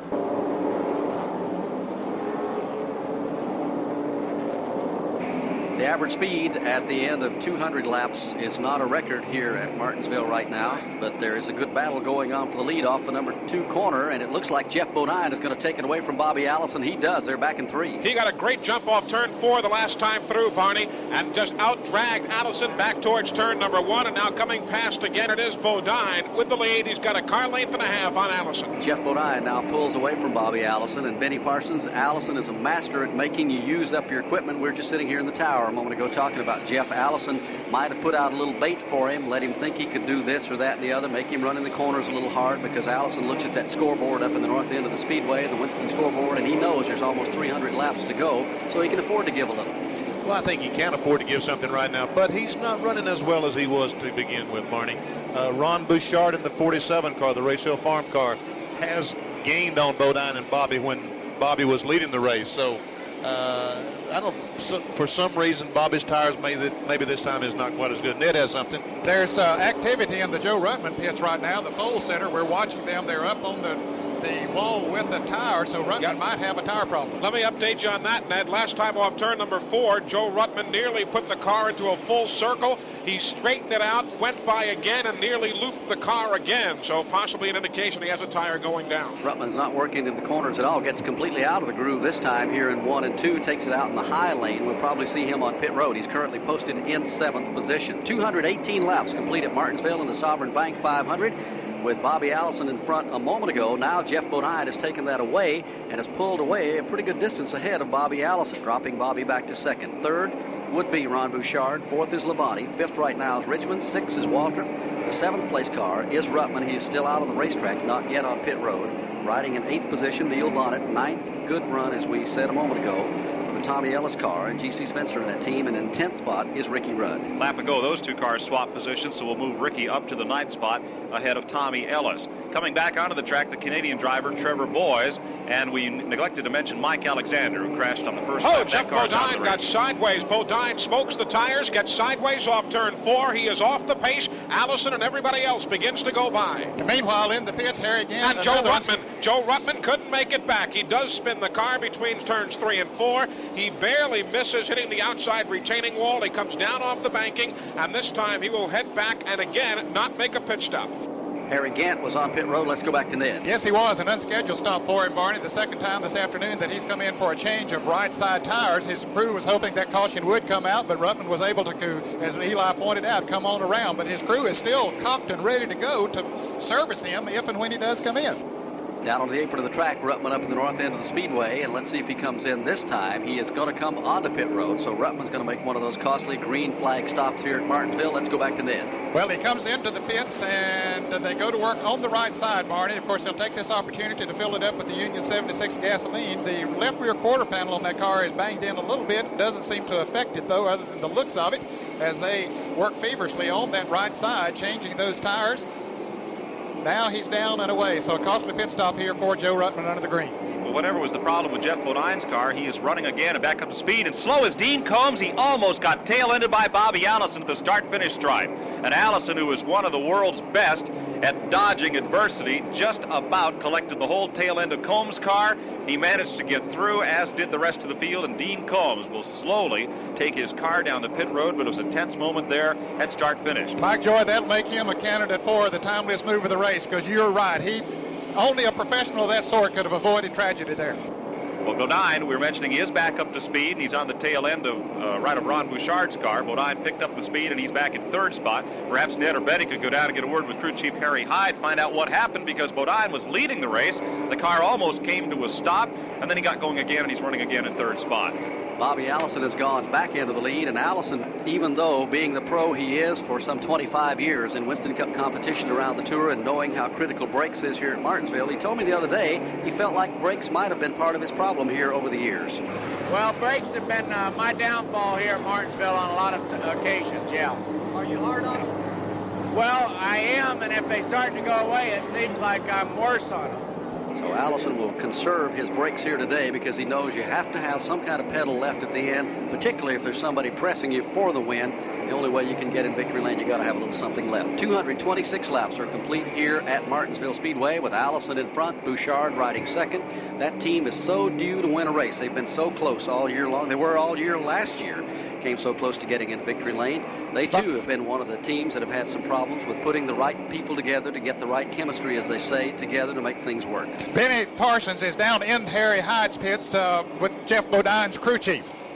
Yes, I am, Ned. Harry, what happened to Jeff a moment ago? Well, I think he was trying to save his brakes, Benny, and he got too high. He got up into the marbles and it rolled him out. He's come back and he's okay now. The car's running as good as ever right now. Everything's looking good. That's the report from there. Harry Hyde's very pleased with that young driver and very impressed, and I think both sides of that particular coin, when they came together this year in the form of Harry Hyde and Jeff Bodine. Dean Combs coming out of the back pits, hits Bouchard, who goes into Richard Petty. Petty ends up between turns 3 and 4, and the car's pointed towards the outside retaining wall. Dean Combs came out of pit road, and here came the traffic diving into turn 3. And remember, there is a pit on the back stretch area. Combs came out, and now let's interrupt as Petty rim rides car 43 the wrong way. Petty is now pointed car 43 against traffic going down the back straightaway, staying out of everybody's way. Dean Combs came out of the back pit road area. That's at the spot where the cars dive into the low groove of turn 3. Ron Bouchard was there inside of Richard Petty. Combs got into Bouchard. Bouchard got into Petty. Richard ends up pointing the wrong way. He has now righted his automobile, and he's back around in the STP Pontiac. But it was a close exchange there as 3 cars went for the same spot. Jeff Bodine and Greg Sachs were also involved in that one. It looks, Ned, like everybody's on pit road. Yes, they are, Mike, and they're changing right side tires at the moment. I suspect we'll see some of them come back in for left side tires, a major chassis adjustment being made to the Bill Elliott Ford, and 4-tire change for Ricky Rudd, the Wrangler Ford. Bodine has a 4-tire change already, and he's going back out. Good pit stop for him. Sounds like Richard Petty could do a whole new Goody's Headache commercial on this race today. 230 laps are gone. We're not even halfway in the Sovran Bank 500. Bobby Allison, the leader at the time of the caution. Ron Bouchard was second. Jeff Bodine was third, but the order coming off pit road will jumble that up. We'll recap it for you. Down on pit road, here's Benny Parsons. I'm down here with David Ift, the crew chief on Ron Bouchard's car. David, what happened back there? Well, you know, Richard was a lap down, and they kind of just bumped each other, I guess, and got sideways. I don't know if we knocked our front end out of line or not. Ron said the car feels okay right now? Well, when we go back on the green, we'll know here what it feels like. Okay, that's it down here. Field will go back to green this turn around at lap 232 on the board right now. The leader is Bobby Allison. He's been out there most of the day. Riding second is Terry Labonte. Third, good run for Jeff Bodine. Fourth, Ricky Rudd has nursed an ailing car here with some misfortunes this afternoon and still kept the Wrangler machine very much in contention. He's the fourth place car as they get ready to go back to green in front of Eli Gold. Bouchard is right behind Ricky Rudd. Then comes Darrell Waltrip, Neil Bonnet, and Tim Richmond as we get the green from Harold Kinder. Don't believe Bouchard lost a lap, so he still should be the fifth place car. We're back under green at Martinsville. They'll go after Allison in a hurry as they come off turn number 2. Labonte is right up there on the outside, and Allison just drives away from him off the corner. That car is strong. They're back in 3. Showing a lot of muscle that time. Now it's still Labonte on the low side of the racetrack. He's tightly tucked in second. Bodine outside of the lapped car. Bill Elliott still holding third. Ricky Rudd is the fourth place car. Ron Bouchard is fifth. Darrell Waltrip is sixth. Seventh is Bill Elliott. Seventh is Neil Bonnet. Eighth is Tim Richmond. Ninth is the Tommy Ellis car as they head up the back straight. Right behind Tommy Ellis, you have a number of lapped automobiles. Further back then to Richard Petty, who is the last car in that particular group of automobiles. Allison nose to tail with Labonte in second. Good scramble back in the pack. Tim Richmond trying to find a way back to the front end of the field, along with Neil Bonnet and Darrell Waltrip, who've got caught on restarts on numerous occasions this afternoon back in the thick of things. Mark Dwyer just took the left side sheet metal off Dave Marcus's car. Ricky Rudd had already removed the right side in an altercation. Marcus cuts left in the straightaway, slaps him back, and they're up in turn 3. And for the moment, those two cars have separated. Richard Petty gets out behind them. Kyle Petty and Harry Gant bump extensively off turn 4, but they continue in a straight line. And as the field strings out again here after this restart at lap 236 with Allison in front from Martinsville Speedway, this is MRN, the Motor Racing Network. Well, Dale Earnhardt hit it right on the head when he was top of the broadcast. He talked about all the framming and bamming that goes on here in Martinsville. Benny, how you tell the frammers from the bammers? Well, Mike, the frammers has got the right side tore up in the grill. The bammers has got the left side and the back end tore up on their car. Well, there's plenty of both here. Here's Tommy Ellis dropping down to the inside of the racetrack. The Morgan McClure car has been on the lead lap all day. It looks now as if he's way off the pace. Let's see if he makes it around to the back pit road. Ellis was running in the 8th spot, and yes, he is not going to pit. He's going to stay on the racetrack and see if he can get back up to speed. Well, he's pitting on the front side, Mike, so I expect we'll see him coming in as he coasts into the third turn.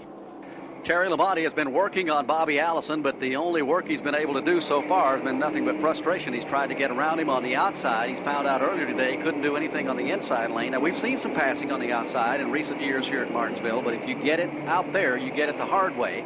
But he's not let Allison catch his breath since they put him back under green. And right behind him comes Jeff Bodine. Those front 3 cars locked right together. In fact, the front 4 are as they come off turn number 2 now and head down the back chute. Allison certainly doesn't have any breathing room. Again, Labonte takes a look at him. Nothing going there, back in 3. But Labonte's afraid to really pull out because, as you say, Bodine, Ricky Rudd, and Ron Bouchard are right there. And if you pull out, you're going backwards, and Labonte knows it.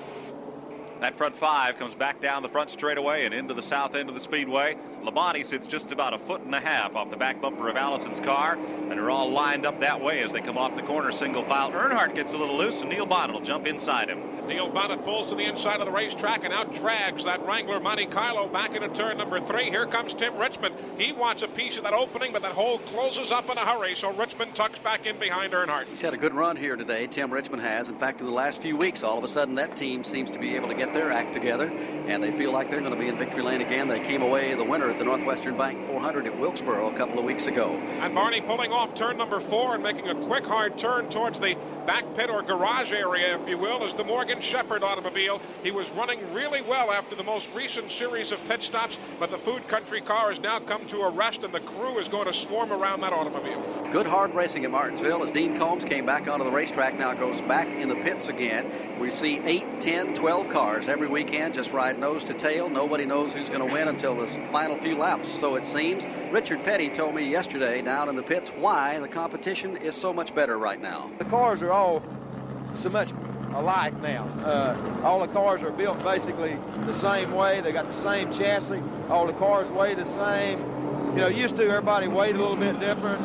Everybody had different chassis. They had different motor combinations. So now you got everybody working out of the same box, and basically all the cars run the same speed. So you just got to have a lot of luck to go along with it. Petty hasn't had that much luck here this afternoon. Barney Hall, Ned Jarrett is down in the pits with Tommy Ellis right now. Ned? Tommy is out of the Morgan McClure Chevrolet. Tommy, what went wrong? Ned, looks like to me we had an engine problem. I think we dropped a valve. We've got oil all over the valve covers, and we didn't lose it completely, but we lost power, and, you know, the only thing we could do was quit. Car was really going good for you. Well, this Morgan McClure Chevrolet run good all day, and the funny thing is I was taking my time. We lost their brakes early.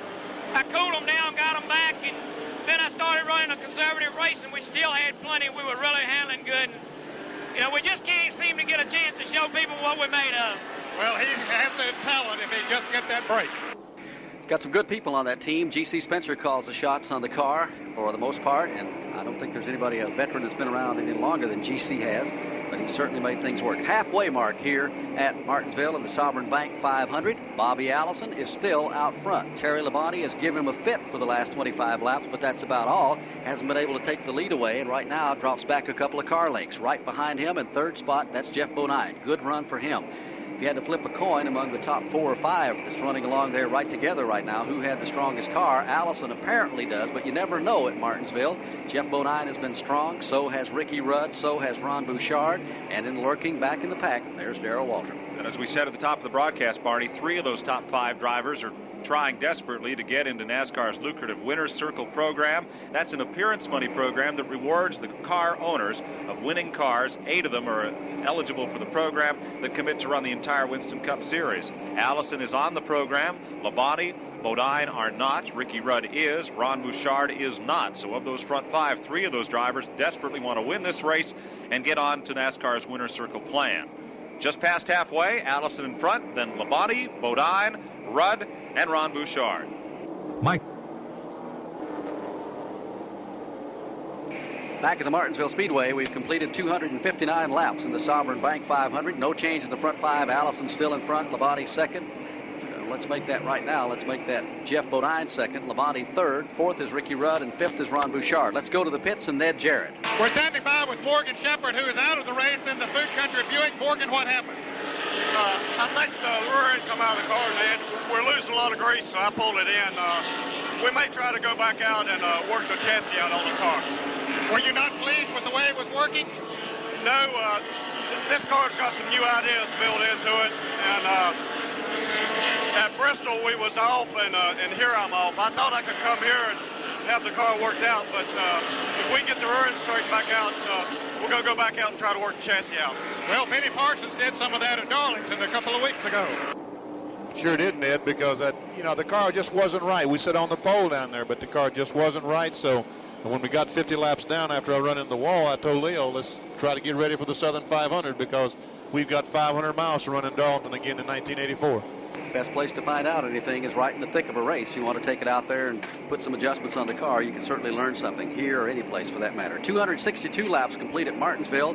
One of the cars that's on the move right now is the Wrangler machine of Bud Moore and their driver, Ricky Rudd. He has really been aggressive the last 30 laps around. He has moved around several cars to put himself up in third position right now. He got around Terry Labonte just a moment ago. The leader is still Bobby Allison. Riding second is Bodine. Third is Ricky Rudd. 4th right now is Terry Labonte in the Piedmont Airlines car. He may lose that spot in turn 4. Right now, coming off the corner, Ron Bouchard stays inside of Terry Labonte and pulls off the move right there. They'll also go by the ailing Ronnie Thomas car with smoke coming out of the headers on the left side of that automobile. So Bouchard will pick up that 4th spot. Looking at Ricky Rudd's car, there is not a panel on it that is not dented. That's not a rap on Ricky. That's just how hard-nosed the racing is here. I asked his car owner, Bud Moore, I said, is it kind of a sinking feeling? Is it tough to watch your car get out there and all banged and beat up and know there's a good chance that you'll have to carry it back home to Spartanburg in a basket? Well, for all the time we've been racing at Martinsville, we can expect it. So we always feel like, the body man's got his work cut out when you get through running at Martinsville. 265 laps complete. For the moment, that front 4 or 5 seems to have stabilized as Ricky Rudd is pulled away and put a little daylight right now. The 4th and 5th place cars. Allison, just for the moment, looks back and sees Jeff Bodine. A couple of car lengths back of him. They're working some traffic, so I don't think there'll be any change there, at least for a lap or 2. That'll give us a chance to talk with the team manager for the Winston Racing Division of the R.J. Reynolds Tobacco Company, Roger Bear, who's an interested spectator here this afternoon. Got a tie for the lead right now in the Winston Cup points. Barney, I don't remember the last time that's happened. To have a dead heat in the point standings. I reckon it has happened at some point. I remember some ties for second and third place. But Darrell Waltrip and Terry Labonte both have 1,138 points.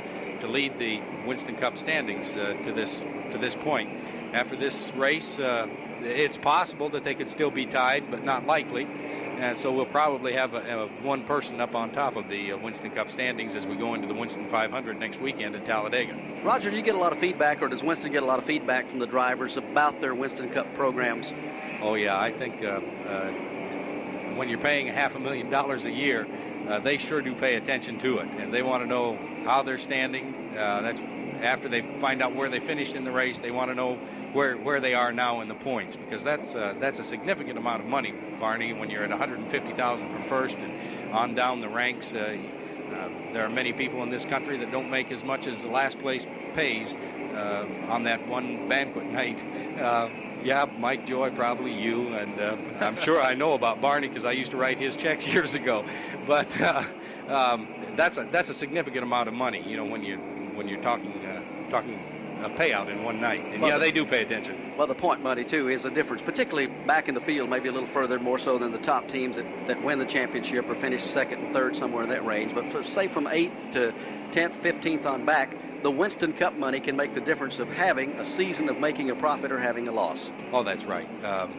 Absolutely true. And to that extent, we're very, very pleased to support this sport that has been so very, very good to us, and looking forward to this race, which is the start of a 8-week skein of events that's going to really keep us and these drivers especially busy coming up. It's especially busy right now coming off turn 4. Ricky Rudd is the man on the move. He's got his Bud Moore Wrangler Ford underneath Jeff Bodine, and they're lined up right behind leader Bobby Allison. They're side by side for the second spot coming off turn number 2. Rudd on the inside, Bodine up high. Rudd was awfully strong on the straightaway. He is again. He'll pull back alongside Bodine, but Ricky Rudd's going to run up onto the rear of Bobby Allison's car. So again, off turn 4, it's side by side until Rudd tries to assert himself. Ricky Rudd will come away with a spot, and that's good for Bobby Allison. Not necessarily that Ricky gets the second spot is good for Bobby Allison, but Benny Parsons, when Bobby looks back there and sees that hard racing going on between two guys that are trying to get up and take the lead away, he knows that equipment's getting a little more abuse than it needs. Well, that's exactly right, because Ricky and Bodine both were using their cars up quite excessively trying to get to the second place to challenge Bobby Allison. Barney, if we can get the right 5 cars together here, we're going to see a heck of a race. Bobby Allison, Ricky Rudd, Jeff Bodine, Ron Bouchard, and Tim Richmond are extremely strong at this point in the race. Well, they're tightening it up every time around. 274 laps on the board here at Martinsville this afternoon. Bobby Allison has been the leader, been obviously superior most of the day, but Ricky Rudd has suddenly, as we said about 20 laps ago, become very aggressive with that Wrangler car, and apparently Bud Moore, his car owner, has taken the lid off and said, go after it or get it to the limit, whatever their slogan is for Wrangler. He's door-to-door with him in turn 3. But again, it's the Clark Dwyer car that causes the roadblock there for a moment, so Ricky Rudd has to again tuck back in. He was just about alongside Allison, but he came up on the slower car. Barney, you remember how strong Ricky was at North Wilkesboro. He had that race dominated, nearly won it, but a miscue on the last pit stop put Tim Richmond in victory lane, and they get hooked up here like they could at North Wilkesboro the way they were a couple of weeks ago. Going to be a tough show as this one winds down to its last 220 laps. We asked Ricky yesterday, can you get it hooked up here at Martinsville like you did at Wilkesboro? We hope so, Barney. We haven't given up yet. So far in practice, we haven't come up with it like we'd like to. The car's driving pretty good. We're lacking a little bit up off the corner. We're changing motors and going to see how that works out. We really don't know until we try that motor, but it's a good possibility we can. But like I said, this is probably the racetrack that we're going to run that will really tell whether or not the Ford has got any kind of a handicap at all. Well, we're going to see if Benny Parsons' prediction comes true, because right now Allison is the leader, but just a stone's throw or less than a foot or so behind is Ricky Rudd, maybe a half a car length back to the third place of Jeff Bodine. About 6 car lengths back right now is Ron Bouchard.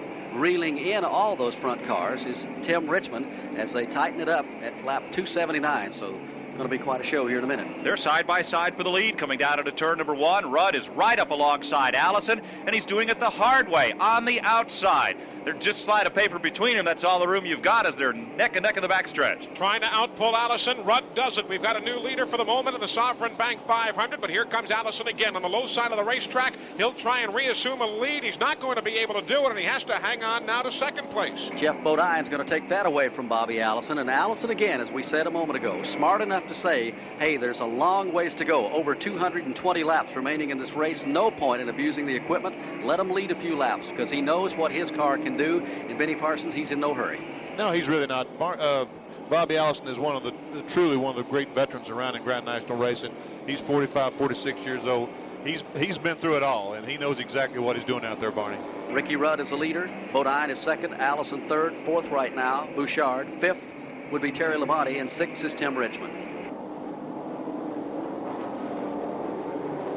At Martinsville Speedway, 287 laps on the board in the Sovran Bank 500 as Dean Combs takes his Best Products car back into the pits for about the 10th time this afternoon. He's had a lot of problems. The leader right now is Ricky Rudd. He just would not be denied leading some laps in this race or even winning it for that matter. He kept beating, banging, shoving, whatever it takes here at Martinsville to get himself in front. Jeff Bodine tagged along with him, and he came around Bobby Allison a few laps ago, so it's Rudd in front by about a full second. Back to Bodine, who rides in the second spot. Then another 2 seconds or so back to Bobby Allison in third position. Right behind Allison, riding fourth now, is Ron Bouchard. A lot of teams have really done a good piece of work here this afternoon. We were talking about that a moment ago. Ricky Rudd had spun out, had a lot of problems in and out of the pits on numerous occasions. Bud Moore and the team kept him in the lead lap, put him right back out there. Ron Bouchard's team has done a good job here this afternoon in that department. And for that matter, so has Terry Labonte. Well, this race has been a good racetrack for Ricky Rudd, Barney. The last 3 years here, he's had a win, a second, and a third. That third coming in 1981 in the spring race. His first and second place finishes coming here in the fall. He likes this racetrack, and when he was driving for Piedmont Airlines, of course, they're located right down the street. So is Wrangler right down in Greensboro. They've got a lot of people here today, and there's always a little bit of, if not extra pressure, let's say extra incentive to perform well in front of all the representatives of your sponsor when they are so close to the Speedway. Well, just sitting here looking at the cars right around the racetrack and writing down some numbers of how many cars really have a lot of sheet metal damage on them. Greg Sachs's car has major damage on it. So did Dean Combs a moment ago. So does Ron Bouchard. But he is still, despite that fact, as we said, he's been in and out of the pits to get some repairs made, still moves in the third spot right now. Damage also on Clark Dwyer's car. A lot of sheet metal damage. Along with Dave Marcus, his whole right side is caved in on his car, but he's still out there running. Trevor Boyes is back out on the racetrack with a lot of damage on his car. Ricky Rudd, who currently is the leader, has a lot of left side sheet metal damage on his car. Well, for that matter, you can just look out there and see anybody. If you want to see a dent in the car, you can see it. I think Bobby Allison's car is the only one that is unmarked. If he's not the only one, he's one of only a couple. Darrell Waltrip's and Neil Bonnett's car are relatively unscathed, but just about everybody else knows that they've been in a race here at Martinsville. Barney, I'd love a word of praise for the Tim Richmond crew, Eddie Thrapp, Barry Dotson, and Pete Peterson. You know, they've been through a lot the last couple of weeks, but they come up here, they've got the car performing as well as it ever has today. My hat's off to him. Well, Richmond remembers his first time here. I talked with him yesterday. He likes this racetrack, and a few years ago he had a reputation of not particularly being a short track driver. A lot of people said the only place he can drive a race car is on a super speedway. You know, we've not had the best of luck here. I remember when I used to drive for Bob Rogers. I think I spun out 4 times, brought out 4 cautions, and never lost a lap. Not all due to me, mind you, but you know, I guess maybe that's where part of this myth came that I'm not a short track driver, or not as good as I am on the intermediate and super speedways. But you know, I guess if you got to be good someplace, it might be on the fast tracks. You have to have lots of Tim Richmond. I asked him yesterday also, do you think you've developed as a driver that you can handle yourself, whether it's a short track or super speedway or any place? I really think I can, and I'm not bragging. I'm not, you know, saying anything of that nature, but I've really amazed myself and here in the last, I'd say 2 or 3 months, how I drive a race car now. I'm totally a different race car driver than I ever used to be. Now I can go back, I can revert back to that old way, and it'd be another positive for me again. But it's so much more positive now since I've really, I really sit in there and I've got some experience, and you know, I don't have the 25 years or so that some of the, you know, Richard and some of the other guys have got. And as far as going out and winning 15 races here at Martinsville, it's going to be tough in these days, day and time. It is that. I don't think we'll see that anymore ever. Thoughts of Tim Richmond about his career and how it's progressed in the last few years. And Benny Parsons, you've run against him on some of the super speedways and places. He does have a lot of driving talent. He doesn't have the experience that a David Pearson or a Benny Parsons or a Richard Petty has, but he has a lot of raw driving talent. He really does, Barney. He has been extremely impressive over the last couple of years. You know, a young man that's been impressive today, I know Ned would have a problem saying this, but Dale Jarrett has been doing a fantastic job today. He's kept the car out of trouble except that first lap miscue. He's kept the car out of trouble. He made a bad pit stop, got a couple, not a bad pit stop, but he pitted on the green a couple of laps later. The caution flag came out, and I think that's the only 2 laps he's down. Is that not right, Ned? He's only 2 laps down. They're scoring him, yes, exactly 2 laps down, just behind the Buddy Baker car, and that would put him right now in the 14th position. Let's take this opportunity to bring you back through the field a bit, as we're now 300 laps into the Sovran Bank 500. Ricky Rudd's the leader. Jeff Bodine is second. Third is Ron Bouchard. In the 4th spot, Bobby Allison. In 5th, Tim Richmond.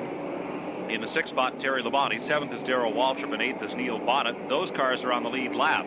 1 lap down in the 9th spot, pole sitter Joe Ruttman. In 10th is Bill Elliott. 11th is Kyle Petty, and 12th is Dale Earnhardt. Then 2 laps back, in 13th spot, that would be Buddy Baker, and in 14th, just about 2 car lengths behind him, is Dale Jarrett. And looking down the rundown, he is, right at the moment, he's posted as the leading rookie in the race.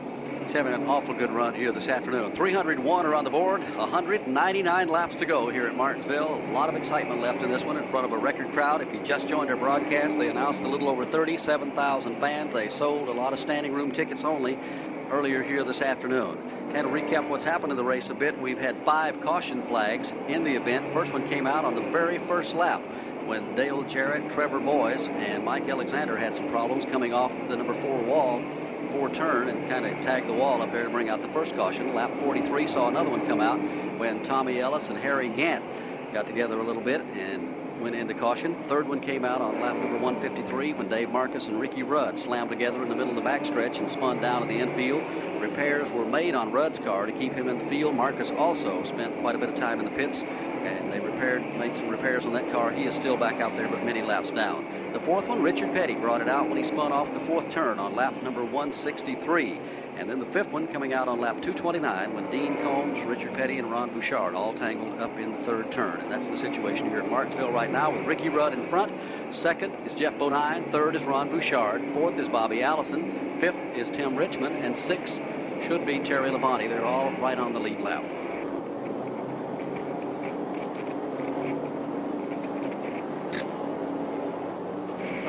Let's ask the fellas who'd have a first-hand opportunity to view this situation. That's down in our pit tower. A couple of Grand National champions working with us, Ned Jarrett and Benny Parsons. You fellas you ask fathers and mothers of drivers out there if you get nervous watching your kids or your younger brothers out there on the racetrack. Both of you fellas having been out there so many times before, do you still get nervous, Ned, watching your son Dale or Benny watching your younger brother Phil? Well, I'll take it first, Mike Joy. Not really nervous. I have a lot of confidence in Dale and his ability, even though he's a rookie in this type of racing, and also have more confidence in the equipment that NASCAR makes them build, the safety that is built into these cars. So, of course, naturally, I look at it apprehensively with, wanting to do well. But as far as nervous, now his mother, Martha, is standing back here behind me. That's a little different situation.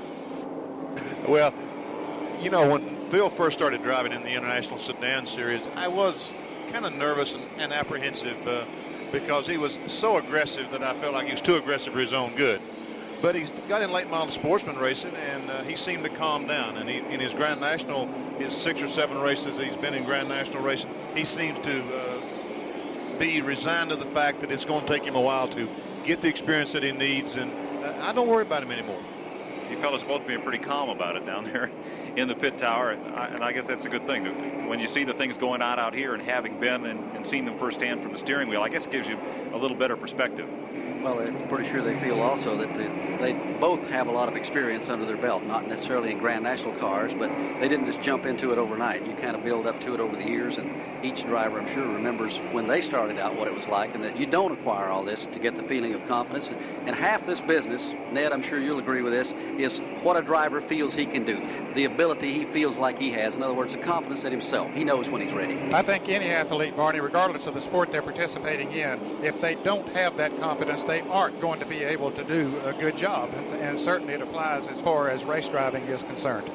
Bobby Allison has dropped back in the field by almost half a lap, so there has to be a problem on Allison's car. We said a moment ago that he was the leader. Ricky Rudd just hounded him lap after lap, took the lead away, and they were running along right together. Now Allison is far more than a straightaway behind. Set the field for you at 319 laps. Ricky Rudd's the leader. Jeff Bodine is second. Third is Bouchard. Fourth right now is Allison. Fifth is Tim Richmond. Sixth is Terry Labonte. Seventh is Darrell Waltrip. And eighth, the last car on the lead lap, according to NASCAR scoring, would be Neil Bonnet.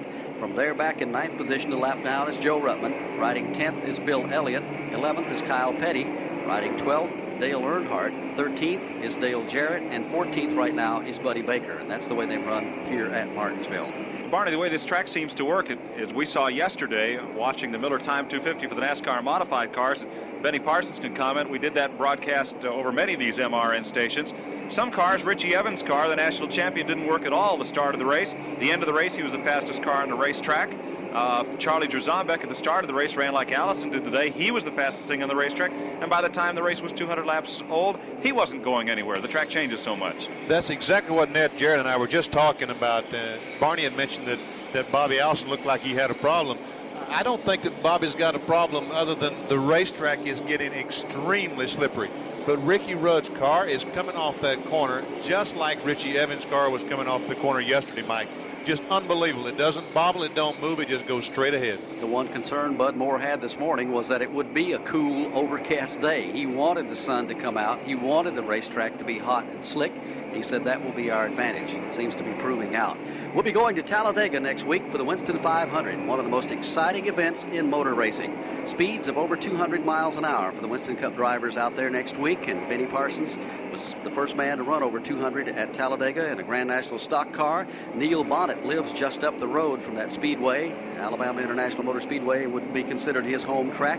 He can't wait to get back out there. I asked him yesterday, will they run 203, 204, even 205 like they're predicting? From looking at the speeds we saw at Daytona and the increase that we've had everywhere we've been with these cars, the engine guys are doing just continuously working, bringing up more power. I can't help but think that is realistic speed. The key factor, like you say, the weather. If we get a cool day, we're going to go fast, but I live down there, and I'm telling you, it's hot in Talladega, and if it's a hot day, the cars are going to run slower, but even on a hot day, you're going to see 200 miles an hour. But if we catch a right day, 204 miles an hour is within reach, I believe. Benny, is it a realistic speed? You were the first man to run over 200 in a stock car out there, and if conditions are right, can it happen?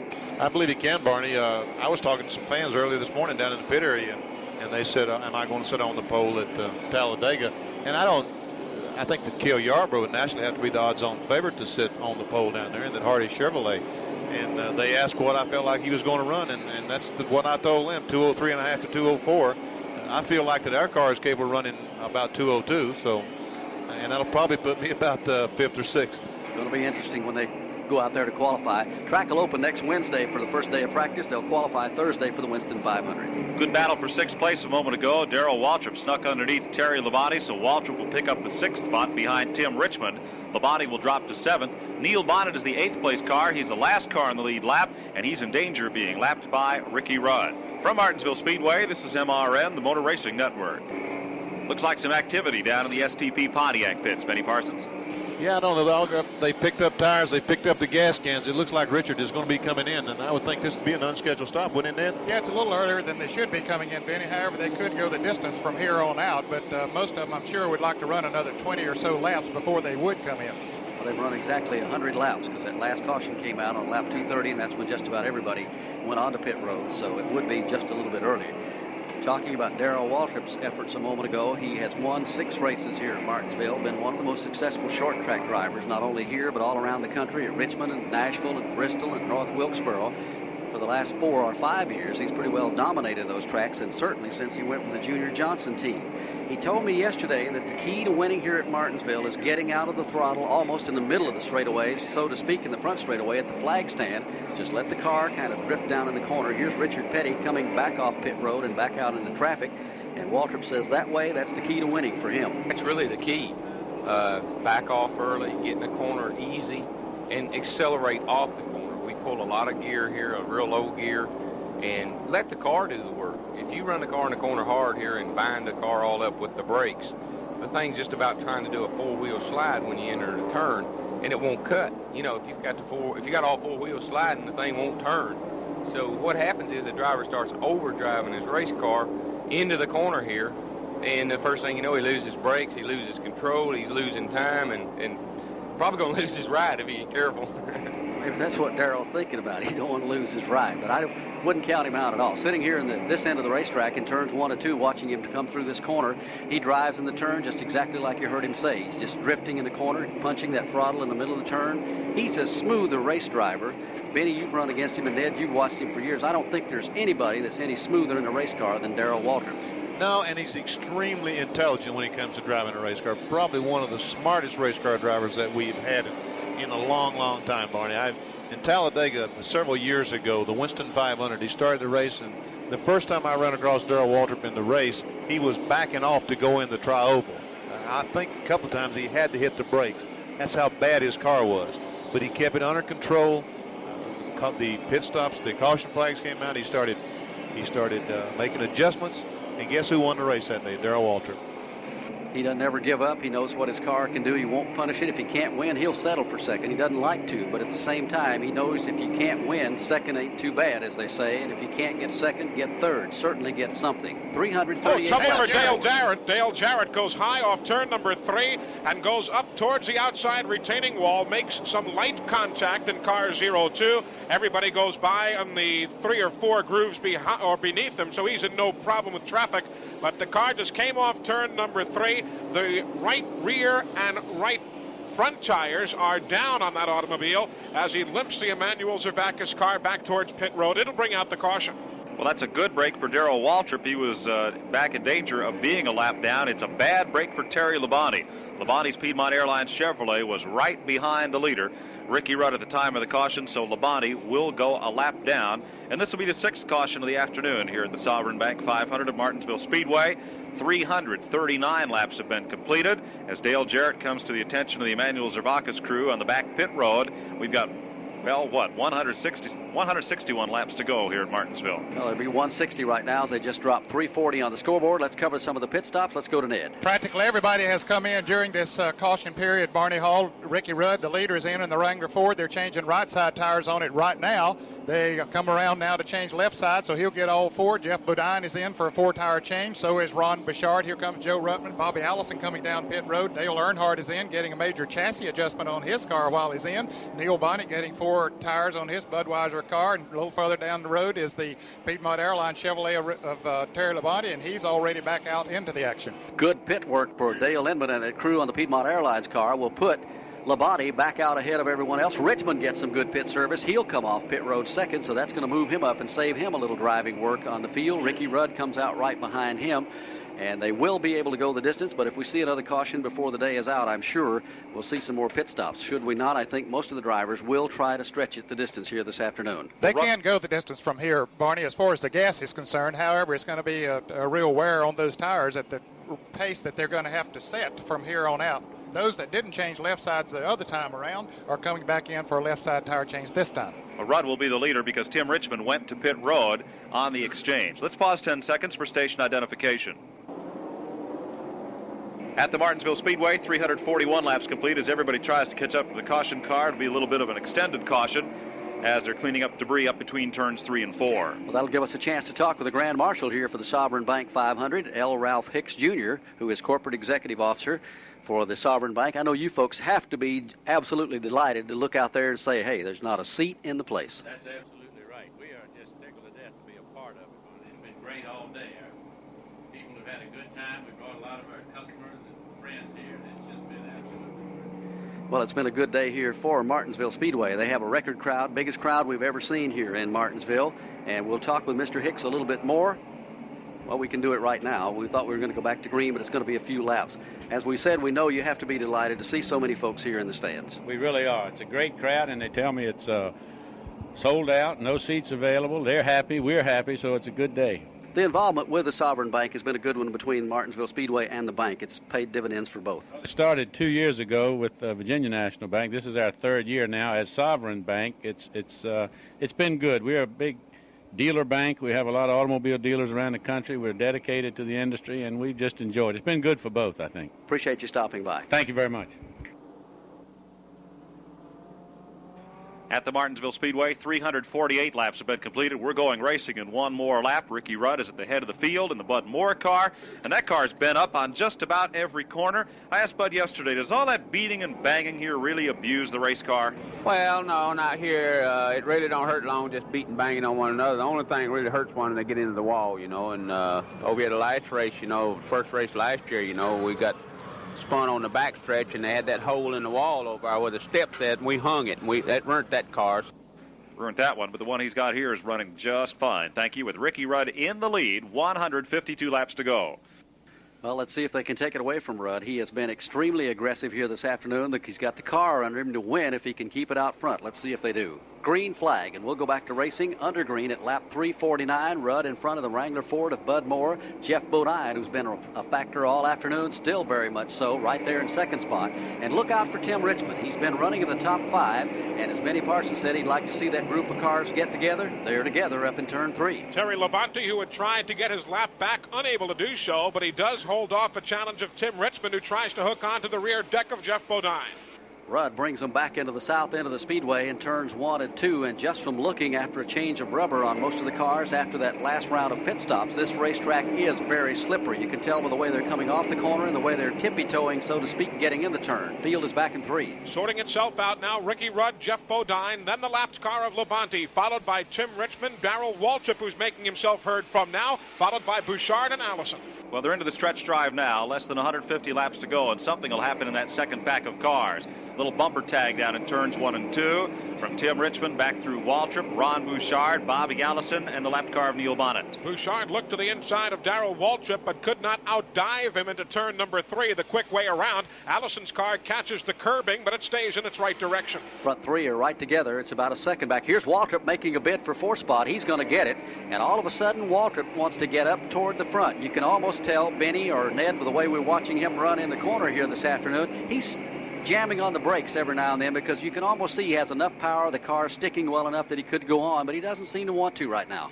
Well, Barney, I think that he has conserved those brakes for this run here at the end. As we heard him say earlier, you got to do that. You got to have brakes at the end if you're going to make a hard run at it. So whether he has enough left that he can catch those front cars, because it does take a lot of brakes when you run hard and a maximum speed around Martinsville. Bobby Allison trying to move underneath Tim Richmond up in 3. And he's there, pulling down to the low side of the racetrack. Waltrip and Bouchard got by. Now Bobby Allison does, and here comes Neil Bonnet as well. And Tim Richmond is sliding back through the field, so whatever they did to his car didn't help it that much. In fact, it might have hurt him a little bit. Darrell, how do you save your brakes here at a place like Martinsville? You got to be real sensitive of the brake situation. You can feel the brakes start to go away. And if you ever get that feeling, you better slow that car down. You better get off those brakes, back up, do whatever you got to do. If you got to fall a lap down, you can't burn those brakes up early in the race. It's the guys that pace themselves, are conscious of the brake problem, that are around in the last 100 laps of the race. Those are the guys that win this race, and those are the guys you got to race with, not the ones that take off like Jack DeBear and burn their cars up in the first couple 100 laps. Waltrip has followed his own advice here this afternoon. Last time around, Tim Richmond and Dale Earnhardt went door to door here in the south end of the speedway, and they just gave each other a little tap to say, "Hi, neighbor, how you doing?" It wasn't exactly a love tap, but it did kick one of them up out of the way while the other went on to pick up a spot. At 350 laps, the leader, Ricky Rudd. Second, Jeff Bodine. In the third spot, at that time, was Tim Richmond. In fourth was Darrell Waltrip. Running fifth, Ron Bouchard, and sixth, Bobby Allison. Just those 6 cars are on the lead lap. 1 lap down in seventh is Terry Labonte. In eighth is Neil Bonnet. Ninth is Joe Ruttman. 10th is Bill Elliott. 11th is Kyle Petty. He's 2 laps down. So is Dale Earnhardt in 12th place. 3 laps back and a lap by himself is Buddy Baker in 13th. 4 laps down. 14th is Dave Marcus. 15th is Dale Jarrett. And 16th is Dick Brooks. 5 laps back, rookie Rusty Wallace is 17th. 18th is Buddy Arrington. 6 laps down, 19th for Richard Petty today. 20th for Harry Gant. And 8 or more laps off the pace for the cars of Tommy Gale, Greg Sachs, Clark Dwyer, and Phil Parsons. Rusty Wallace has been doing a pretty good job here this afternoon in the Gatorade car, but in this particular end of the racetrack, he's really had trouble keeping the car down at the bottom of the racetrack. He's had to really fight the thing all afternoon to keep it down in either one of the two lower grooves to keep it out of the marbles and the loose stuff here in the south end of the speedway. Whatever Tim Richmond's problem was, it continues to multiply a little bit because he is losing some more spots and sliding a little further back in the field. And the way he had been running earlier, he was definitely a factor to win this race and may well yet be before it is all over. But right now, he is continuing to drop back to the leader, Ricky Rudd. That car is not working, Barney, nearly as well as it was earlier. Now, it could be that the set of tires that he put on during that change of tires, just the stagger is not right. You see him come off at 2 there. He got sideways. Bill Elliott gets on the inside of him, and the car is simply not working right. The car is just literally dirt tracking or spinning right off the corner here in the south end of the track, and he can't run in the corner very hard either. So he has definitely got his hands full, and right now he would welcome another caution and maybe get on pit road and make some kind of adjustments before the leaders come all the way around and put him a lap down. He's had a good run today. 361 on the board here at Martinsville in the Sovran Bank 500. We talk about cars that are working well and getting in and out of the corner and running smoothly. Well, that may kind of belie the fact that 500 laps here at Martinsville is a lot of hard work. Just ask Dale Earnhardt. Well, it's hard work starting 15th. You got a lot of traffic, and it's going to be, a long day from the start, really, because you got to save your brakes, but yet you're going to be racing cars right from the start, and it's not going to be like being up front, one or two or three, and those cars can sort of breeze through corners and not have no traffic, and you're going to be back there from the start with traffic and using your brakes, and you're just going to have to be really aware of that and take it easy all day. And if you don't, you ain't going to be around at 10. You're going to be out of brakes, and somebody else is going to win the race. That's about what's happening right here in Martinsville, Virginia. The Sovran Bank 500, 146 laps left to run. Ricky Rudd, the leader. Jeff Bodine is just 2 car lengths behind him. It's about a second back to Darrell Waltrip, the third-place car, then Ron Bouchard and Bobby Allison. From Martinsville Speedway, this is MRN, the Motor Racing Network.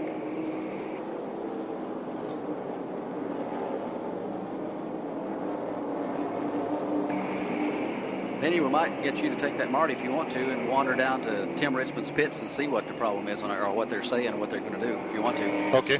Oh, Trevor Boyes hit the curb and got into Richmond and spins. No flag. No flag. We're okay. Yep. Trevor's driving like a wild man. Yeah. He just flat ran over Dale a while ago. I was looking the wrong way, Ned. I didn't even see that.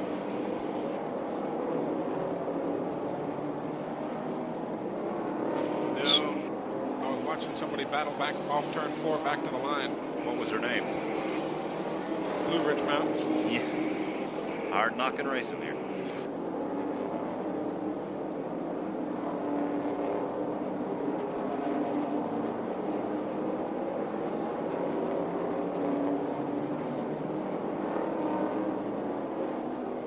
At the Martinsville Speedway, 367 laps are on the board in the Sovran Bank 500. Still a long ways to go. It's been a good race this afternoon. Had a little bit of everything. Some good hard-nosed racing with 8 and 9 car battles at times up front. Right now, the field is pretty well strung out around this racetrack again with Ricky Rudd suddenly flexing the muscles of that Wrangler car, much as he did at Richmond Fairgrounds Raceway a couple of months ago up there when he came back from that awful crash at Daytona and really built his stock up with Bud Moore and the whole Wrangler team to bounce back from what happened to him at Daytona to come back a winner. And Barney, it's a similar situation to what he had at Richmond. He was in a little encounter up there and knocked the toe end off, and they worked on it during caution periods and got it straightened back out as best they could, and he went on to win the race. And he's had that same problem here today, so maybe that's an omen for the Bud Moore Wrangler team. Well, he and Bud seem to have a good thing going between the two of them, and he loves Bud Moore's pit work. He told me yesterday that a lot of times the way they get him in and out of the pits really makes his job on the racetrack a lot easier. It really does. It makes my job easier because if you're running up front in a race and you come down pit road, and if they don't get you out first, it's so competitive now. You've got so many good running cars that if you don't get it in the first 3 or 4 cars, then you're stuck back in the race. You're having to battle each one of those guys to move your way back up through the field again. So especially on the half-mile racetracks, it's super important. And I would say Martinsville is the most important track we go to.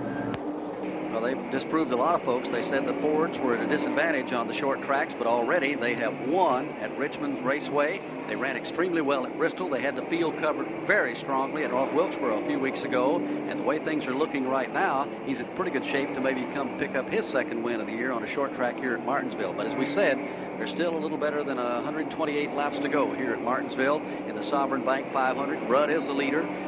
Riding second, Jeff Bodine. Outstanding run for that young team that they're really trying to get things together with Harry Hyde calling the shots on that one. Darrell Waltrip has eased up into third spot, so like Barney, the Tim Richmond car continues to have problems. Benny Parsons has made his way over to their pits.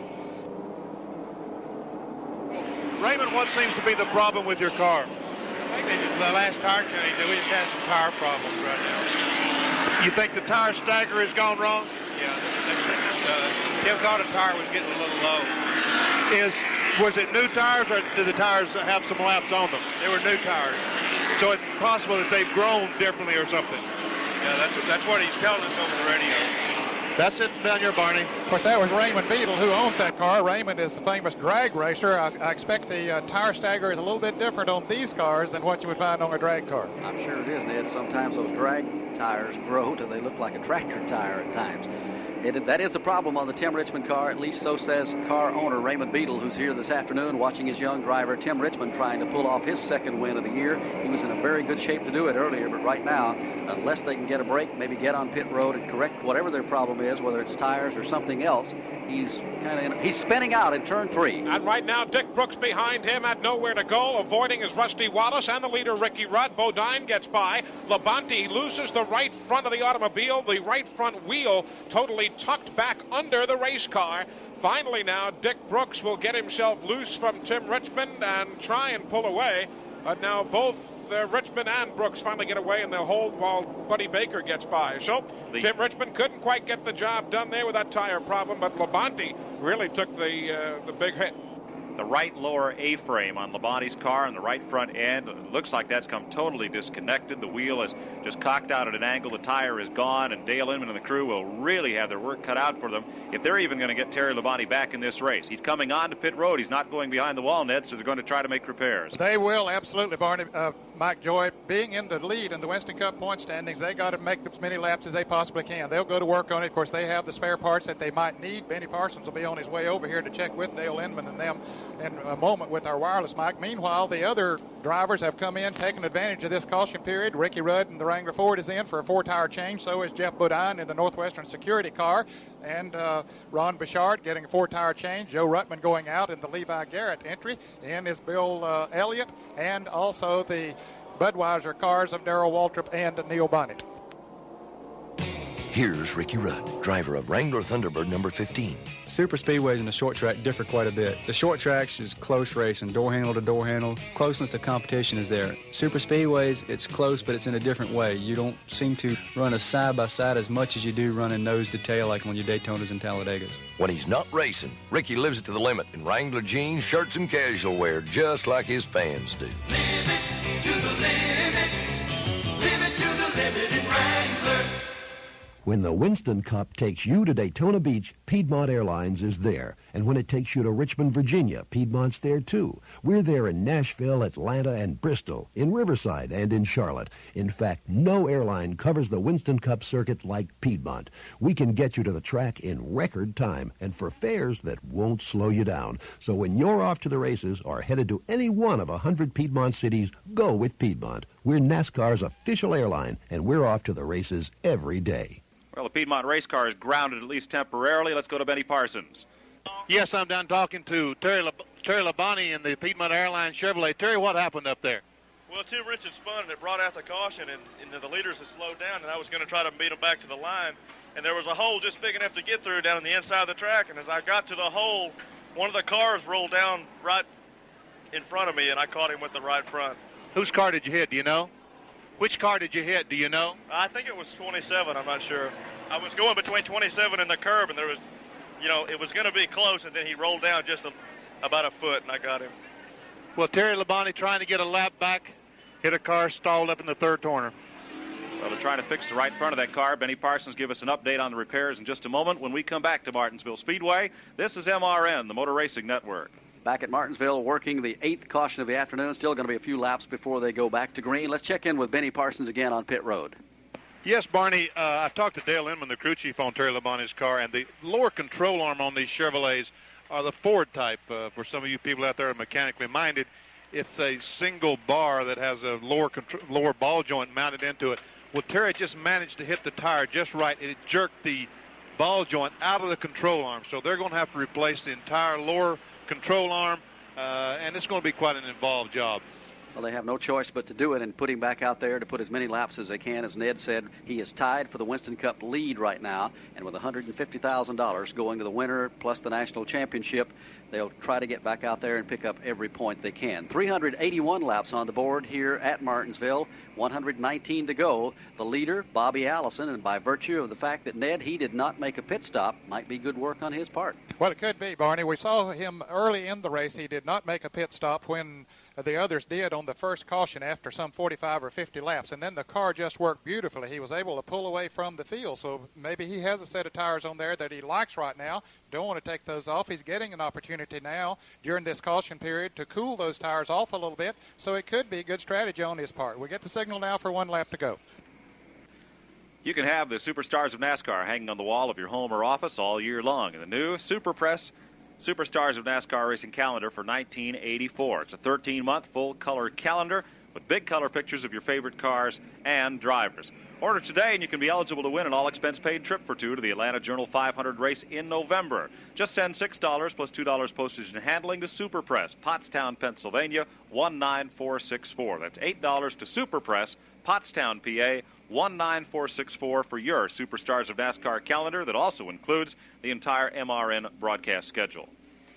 Terry Labonte will be on pit road when they go back to green. They'll try to repair that car and get him back out. The other two cars involved in that altercation, Dick Brooks and the 27 car of Tim Richmond, will continue. As we're going back to green here at Martinsville on lap number 383, Allison's the leader. Waltrip has come off that pit road in a hurry, did good pit work. He's the second place car, tries to get underneath Allison here in turn number 1, and Bobby just pinches him right down, makes him come out of the throttle. They're back in turn 3. Behind Waltrip, you've got Jeff Bodine's car, then Ricky Rudd, followed by Ron Bouchard. To the lead cars still near the point, and they're tightly tied together. Off turn 4, Bobby Allison has the lead, and now Marcus is between him and Waltrip. Remember, Marcus and Allison had a door-to-door battle for a long time earlier here this afternoon, not necessarily for the lead, but just trying to hold his ground. Allison gets away from Marcus as quickly as he can. Waltrip now must contend with Marcus, not for the second spot, but to get to leader Bobby Allison. They're back and forth. Darrell goes around Marcus to the high side, but can't quite pull past the Raymock car, but now manages to draw alongside off the fourth corner. 5 cars are on the lead lap. Allison, Waltrip, Bodine, then Ricky Rudd and Ron Bouchard, and they're all stacked up pretty much bumper to bumper. Good run for Bouchard today. David Ifton, the crew, have done a good job of keeping him on the lead lap. All 5 in contention to win up at the north end of the racetrack. And now Darrell Waltrip took a little peek to the high side of Bobby Allison, but Bobby, coming off turn 4, takes away the running room in their single file. Allison's the leader, but Waltrip is putting the heat on. He tapped him coming into turn number 1, got the car a little bit squirrely for a second. Bodine gives Waltrip a little shot as they came into the corner, and things are heating up at Martinsville in the Sovran Bank 500 as the leaders work back to 3. Bodine and Ricky Rudd now both getting by Dave Marcus's car. Ron Bouchard is there, gives Ricky Rudd's car a shot from the rear, but off turn 4, the lead cars are single file. You have 2 good rivalries at work here. The Waltrip-Allison rivalry that's gone on for the past 3 years at the top of the Winston Cup point standings, and the Bodine-Bouchard rivalry. Those two knocked heads for 10 years on the NASCAR modified circuit up north. Right in the middle of them, there's Ricky Rudd, and I don't think Ricky cares who he beats as long as it's everybody out there. It's a good battle now for second place, Barney and Mike, as they come off turn 4. Bodine to the outside of Waltrip.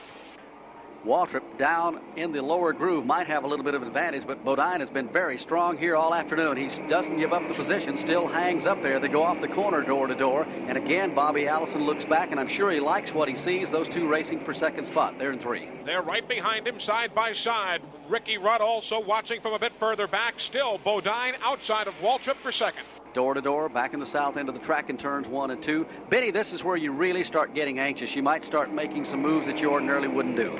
Yeah, right now, this is win time right now, gang. The people that get in front right now is the people that really got an opportunity to win this thing, because maybe they're not going to go back to have another caution flag, and they just might have made their last pit stop. Back down toward turn number 1 of the front straightaway. Bodine on the outside had the second spot from Waltrip at the stripe. He's going right after the leader, Bobby Allison.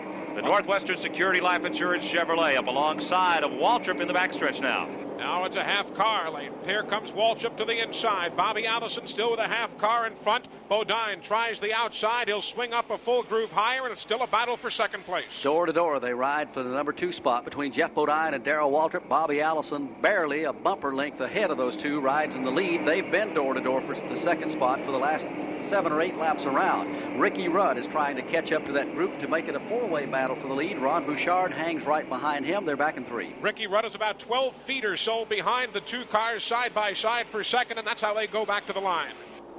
Back down to turn number 1. It is still side by side for second spot. Waltrip on the inside. Bodine up high as they trail Bobby Allison. He's got a rear view mirror full of that second place battle as they go to turn 3. Allison with Bodine right behind him. Now Jeffrey looks to the high side. Waltrip glued to the low side. They'll almost come off 3 wide from turn number 4.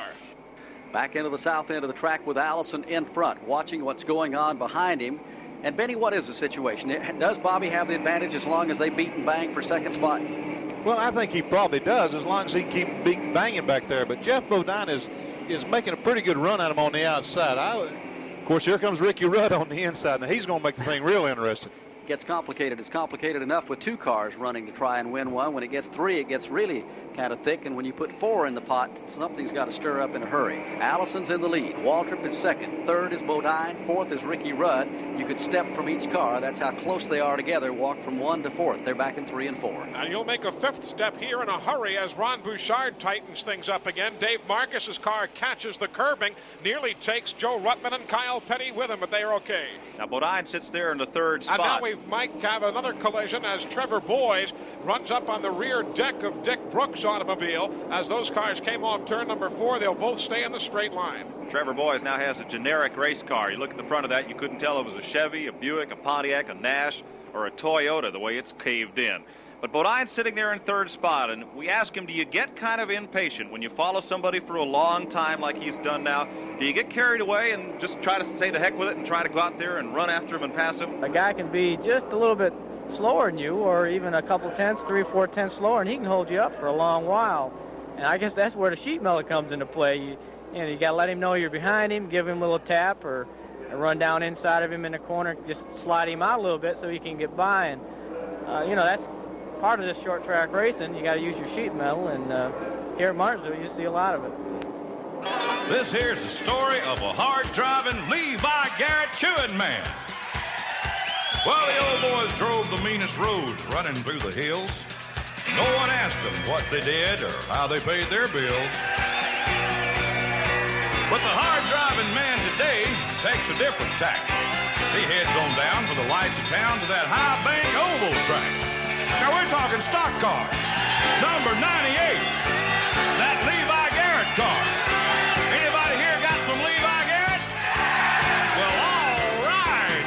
Taste that flavor. Say it proud. Sing it loud. Taste that flavor coming through. Time after time, the quality comes through. Time after time, the quality comes through. That's why Levi Garrett is the brand I'm proud to choose. Levi Garrett. At the Martinsville Speedway, 100 laps to go in the Sovran Bank 500. Bobby Allison at the head of a 5-car pack, just now angling for the lead. Darrell Waltrip is right there in 2nd spot. Jeff Bodine is 3rd. Ricky Rudd is 4th. Ron Bouchard is 5th. From Martinsville Speedway, this is MRN, the Motor Racing Network. Penny didn't take the part. He just wanted to. Yeah, I was just curious. I just caught the tail end of it. Might not be a good idea to talk to him at all. No, I He's agree. subject to say anything. Best if he's not.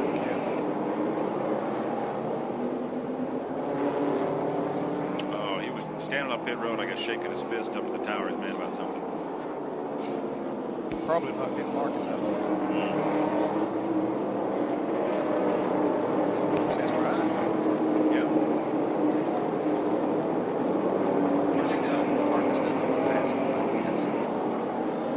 That's that Marcus going. No, it's amazing. Whenever somebody comes up on him, he runs harder. Always. Yeah,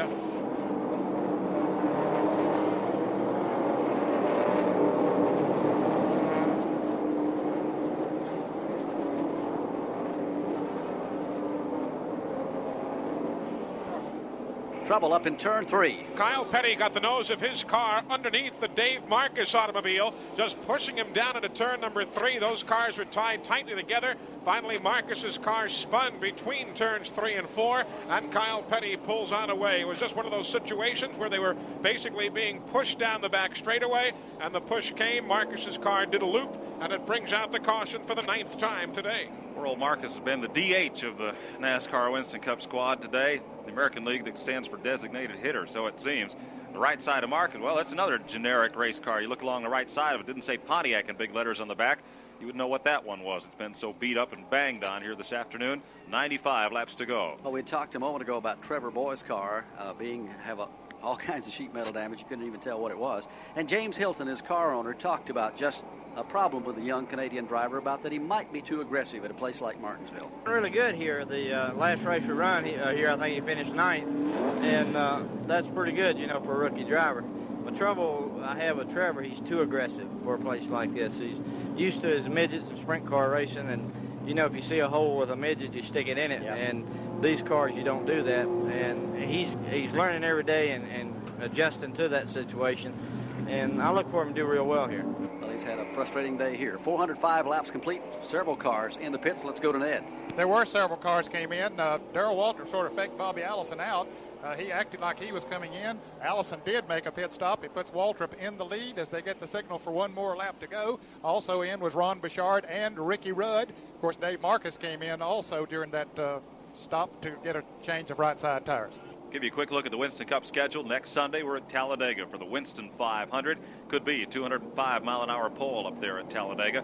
In 2 weeks, Saturday night, Nashville International Raceway, the Coors 420. 3 weeks from now, May 20th, the Mason-Dixon 500, the Budweiser 500 is called now at Dover Downs, Delaware. And the month of May for the Winston Cup cars winds up at Charlotte Motor Speedway with the World 600. In June, we go to Riverside, California, Pocono, Pennsylvania, and Brooklyn, Michigan. With all those ticket offices open today, you might call and order your tickets for Winston Cup racing as it heads toward your area. We're set to go back to green on lap 406. Field is in 3. Darrell Waltrip on the outside of this double file start has Bodine, Ricky Rudd, Allison, and Bouchard right behind him. Well, we're about to find out if Waltrip has been holding back the horses here today. He is the leader. He didn't come on pit road a moment ago. You heard Ned say he might have faked Bobby Allison a little bit out like he might want to. But riding in the second spot right now is Jeff Bodine. And it's a mad scramble from there back up in turn 3 and 4. As always, Waltrip gets a great jump on the restart. Bodine is down by about 3 to 4 car lengths. Then a couple of cars back to Ricky Rudd, followed by Bobby Allison. Rudd sandwiched between Bodine and the lap car of Tim Richmond. Then Allison and Bouchard. Those 5 cars on the lead lap with a shot to win it here. They're working lap traffic. Joe Ruttman's a lap down. So is Neil Bonnet.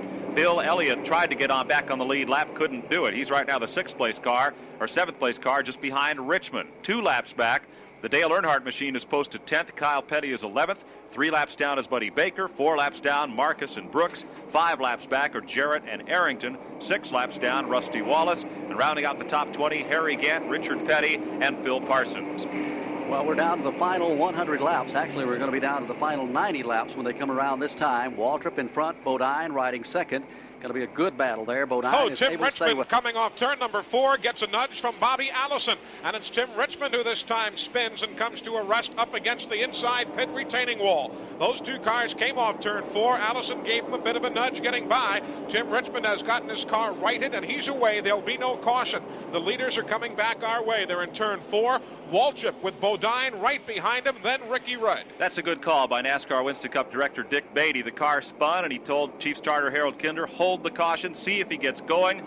Richmond did, and we were able to avoid having another caution period and stay under green as the leaders go to turn 3. Mike, it was wonderful down here in the pit area because Harold Kinder, once Richmond got the car straightened up, he said, okay, Richmond, go ahead.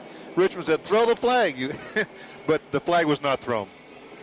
Hard race for the lead right now. Bodine's going to try Waltrip on the outside as they hit turn number 1, and he may get himself out of position and give that second spot to Ricky Rudd because the outside line, not necessarily the place to go, but he's been strong out there all day. They're door to door in 3. Here's the flying wedge. Bodine right now alongside Waltrip to the high side. Ricky Rudd right behind Darrell. This time Bodine goes a bit too far high, and the front 2 cars pull away, and maybe a third. Here comes Ron Bouchard sliding underneath his old New England nemesis, Jeff Bodine, and indeed Bodine caught on the high side, he'll backslide from second to the fourth spot and get taught a valuable lesson as the leaders go to turn 3. And here's Bobby Allison again, making it a tight 5-car battle as he hooks on behind Bodine. Single file, Waltrip, Rudd, Bouchard, Bodine, and Bobby Allison. Could have been a mistake that Jeff Bodine and Darrell Waltrip didn't stop, although Waltrip is still out front. Bodine has slipped from second back to fourth right now. Neither one of them took on fresh tires during this last caution. Right now, all 5 of those front cars seem to be pretty well equal. Waltrip having his hands full with Ricky Rudd. He's been trying to get underneath him, and both ends of the speedway couldn't do anything up in 3 and 4 this time as they come back down the front straightaway.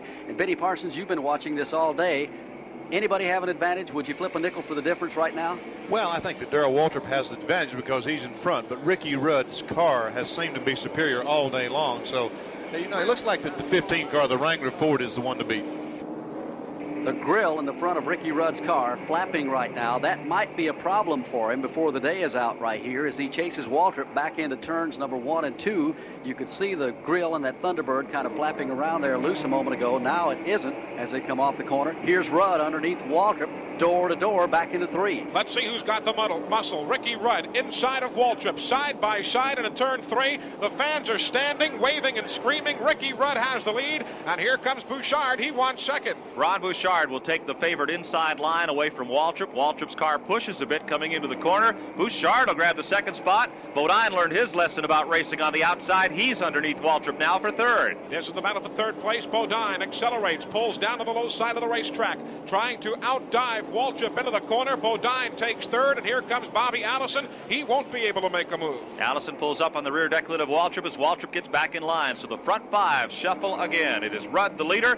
Bouchard now the second place car. Bodine is third. Waltrip is fourth. And Allison rides fifth. Now here's Ned Jarrett for Busch Beer.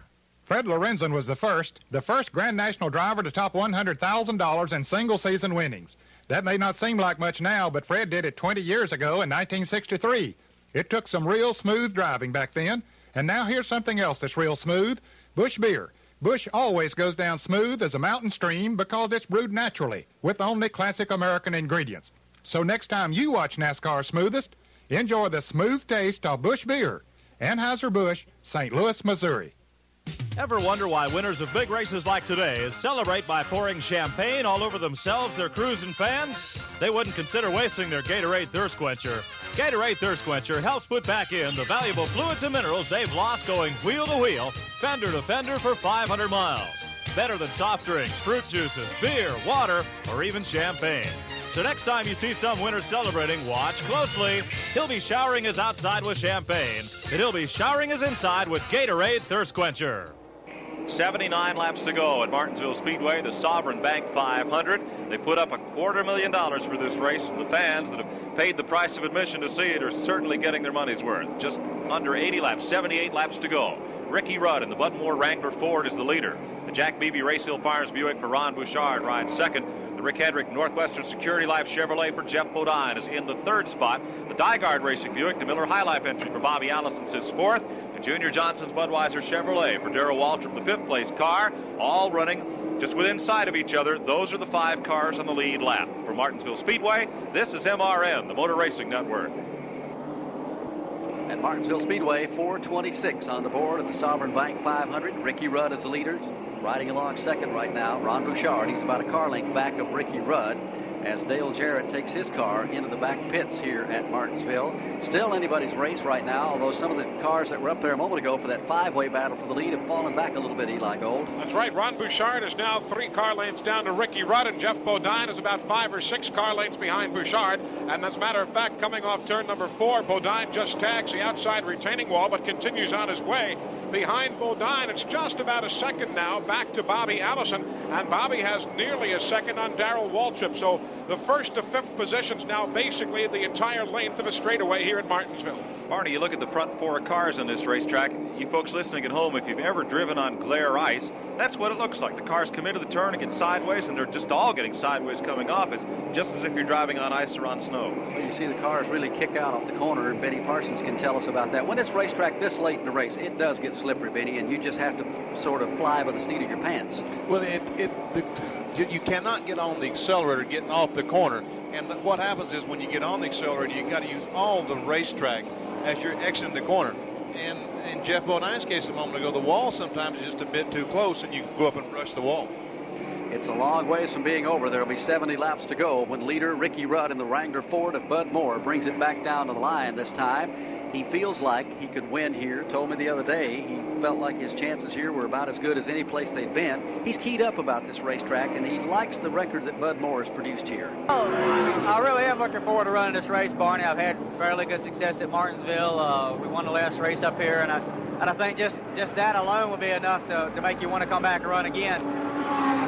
Bud's cars have had a good running, pretty good finishing history here. I know that in the past it has not been a Ford racetrack, and there is a couple of problems that you're going to have to overcome by running a Ford, and a couple of things is we can't pull the lower gears of Chevrolets. It hurts us in a couple of ways. It ends up running us in the corner harder than we would like to because the low gear doesn't slow the car down. And then you sacrifice a little bit with the acceleration up off the corner. So I'm definitely going to have my work cut out for me on Sunday. He's in good shape right now. The fans give Terry Labonte and Dale Inman's Piedmont Airlines team a big cheer as they come back onto the racetrack after sitting on pit road for the last 30 minutes or so, making some repairs on that car. He went into the race today tied for the Winston Cup Championship with Darrell Waltrip. Waltrip, if he can finish anywhere near where he is now, should assume the lead this afternoon. That car's towed way out, Barney, and they're going to have to come back in and make adjustments to it. The tow out is way off on Labonte's car, but he will get back out and be able to pile up some Winston Cup points. Ricky Rudd has the mo here at Martinsville, as Benny Parsons calls it, the momentum, but the two guys right behind him might have an even bigger mo, and that's motivation. If either Ron Bouchard or Jeff Bodine could win this race, they'd get on NASCAR's Winner's Circle program, especially for Bouchard. That'd be important. That car is running without sponsorship, and that appearance money would sure be a big help to them. It would be to the Harry Hyde and Rick Hendrick team as well. That's a lot of motivation to go for here this afternoon, so don't count him out. Bouchard has had a good run. That crew has really pulled together here to keep him in contention all day long, along with the Harry Hyde team. 4:35 on the board, 65 laps to go at Martinsville. Who's going to win it? Ricky Rudd, Ron Bouchard, Jeff Bodine, Bobby Allison, Darrell Waltrip? We'll find out when we come back. From Martinsville Speedway, this is MRN, the Motor Racing Network. Just prior to the dropping of the green flag here at Martinsville, Ricky Rudd scooted out of the pits, went up between turns 1 and 2, and the car came almost to a virtual stop between the first and second corner. Benny Parsons is in Ricky's pit with Bud Moore. Benny? Well, I'm down with the crew. They're trying to figure out where the car is. Harold, what happened to the car a moment ago? We thought it was the coil. We don't know for sure. They thought the coil when the car died on the racetrack. Is that right, Harold? It is right now. It died earlier, and he coasted in, and they put a coil on it. They thought that was the problem, but evidently it isn't. Benny, the car has stalled right in the middle of the backstretch. Ricky's running at just about 10 miles an hour trying to get around to the pit, but he's now gone at least a lap down. So that leaves 4 cars in the lead lap. Bobby Allison is out front. Darrell Waltrip is right behind him. Then Ron Bouchard and the Jeff Bodine automobiles. Those 4 cars are on the lead lap. 1 lap down, the 5th place car would now be the Joe Ruttman Chevrolet. 6th is Neil Vonnet, and 7th is Bill Elliott. They are 1 lap down. 2 laps back, according to the last posting we have, are Kyle Petty and the Dale Earnhardt Wrangler Chevrolet. 3 laps down is Buddy Baker. That's the way they line up here at Martinsville. 56 laps to go in the Sovran Bank 500, and that'll make Ricky Rudd a good candidate for the Goody's Headache Award. He'll be one of several drivers that will be in contention when the press votes on that, adjacent to us in the press box, just prior to the conclusion of this race. Earnhardt comes off pit road after getting service from the Richard Childress crew. Here comes Richard Petty, and let's go to Ned for an update because we'll go back to green flag racing in 1 lap. Well, Joe Ruttman also came in the pits, and Benny Parsons is down in the pits with Slick Poston, who is now acting as crew chief on that car. Yes, Ned, I am sitting down with Joe Ruttman, the pole setter's crew chief, Slick Poston. Slick, Joe just came in the pits. What was the problem? Why didn't Joe Ruttman just make a pit stop? He didn't like that last set of tires we had. Said it's a little loose. We're trying to tighten him up. So you changed just the left sides and adjusted the chassis? Yeah. Are you still in the same lap with the leaders? 1 lap down. 1 lap down. 5th place, 1 lap down. Okay, that's it from down here, Ned. They're a lap down, and they're posted now as the 6th place car. Neil Bonnet is 5th. We'll go back to green flag racing this time by. When they cross the stripe, it will be 54 laps to go. It'll be just a regular short track shootout, a regular 50-lap feature to decide the winner of the Sovran Bank 500. The Pontiac Trans Am safety car leads the field out of turn 4. He makes the cut to pit road. Bobby Allison will bring them down for the restart green flag. Allison looking for his first win out of 36 times at bat, so to speak, here at Martinsville. He's never won. This is the only Winston Cup track that the Grand Nationals run on that Allison has not posted a victory. He leads him off turn number 2 down the back chute. Waltrip goes after him in turn 3. And then Ron Bouchard right behind Darrell Waltrip, and here comes Jeff Bodine to make it a tight 4-car battle again. Between 3 and 4, Bouchard hits the left rear of the Waltrip car, but everybody stays pointing in the right direction. What a frustrating way to lose a race for Ricky Rudd and the Wrangler team. They are back on the racetrack. Whatever the problem was, it is cured, and Rudd is out there, but he's going to be at least a couple of laps, maybe more behind. Allison getting a little heat from Waltrip off the corner. Darrell got a fender alongside him for just a moment, but Allison pulls him up the straightaway into 3. Everybody holds single file until Jeff Bodine pulls out from 4th position to try and pass Bouchard to the outside. He'll make a move on the front stretch. Bodine's not wasting any time. He's up alongside Bouchard, then let Bouchard sneak in underneath. Waltrip has got to come up to the high side to cover his spot. He's up against Allison. Bouchard has room on the bottom. Waltrip comes down to cover that spot. Good battle for 3rd spot right now. Here's Bouchard inside of Bodine. Each one thinks about going in and around Darrell Waltrip, who is in 2nd as Darrell looked inside of Bobby. That might just win the race for Allison here this afternoon. The hot competition back there for 2nd, 3rd, 4th, and 5th as they race door to door. Allison has a little breathing room for the moment with still a lot of laps. There'll be 50 to go next time around. Waltrip looks to the inside again up in turn 3. Can't do it. Here comes Jeff Bodine, though. He'll try Waltrip to the outside of turns 3 and 4. But again, Jeffrey slides higher by a full groove. Dick Brooks gets out of shape in turn 4. Everybody goes by him, but Brooks stays out of the wall. Bodine takes it hard into the corner on the outside, and he's going to come out right next to Waltrip with Allison on the point of that 3-car wedge, and Ron Bouchard taking up the tail spot. They go back to 3. Here in turn 3 again, Waltrip on the low side sees Bodine try him upstairs. It didn't work last time. This time Jeff doesn't slide nearly as much. He may have it. Field heading back into the south end of the racetrack. Allison is in front. It's been door to door between Darrell Waltrip and Jeff Bodine for the last 4 or 5 times around. And Benny Parsons, when you see Bodine trying to pass on the outside, you got it hooked up when you do that. He really does have it hooked up. I am impressed so much. But Bobby Allison a moment ago seemed like he slipped up between the corner. And Jeff Bodine is taking the lead down the front straightaway, Barney. Bodine has the lead, and the heart's given out on Ricky Rudd's car. The engine was popping and sputtering as he came by. Rudd has gone to the garage area. Bodine's the leader. Allison 2nd. Here comes Bouchard up on the outside and Waltrip on the inside. Darrell trying to hold on. He can't. And as a matter of fact, Bobby Allison now having trouble to hold on to 2nd spot. Bouchard tries him to the high side. It allows Bodine to pull away by 8 car lengths in a good battle for 2nd. We speculated all day that Waltrip might just be laying back, but right now it's no time to lay back. Whatever you've got under the hood or anywhere in that car, you got to get with it. But Darrell apparently does not. He has dropped back to 4th position.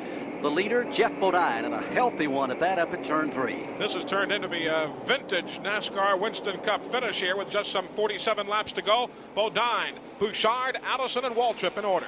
Marty, I'm not surprised. These two fellas have the motivation to win here. They both need a victory. Bodine searching his first Grand National win, and Bouchard his first since he won at Talladega in 1981. They both need to get on the Winner's Circle program. And the New England Modified fans that came here to watch those open-wheel cars run yesterday, there are a lot of those in the stands, and I don't think they can believe it, seeing 2 of the superstars that they've watched up north for 10 years running out in front of fellows like Bobby Allison and Darrell Waltrip. They've paid their dues, and they are long overdue to be consistent winners on the NASCAR circle. It's been less than even 3 or 4 years ago, everybody was talking about where are the next Richard Petty's and where are the next David Pearsons and Bobby Allisons and Cale Yarboroughs coming from.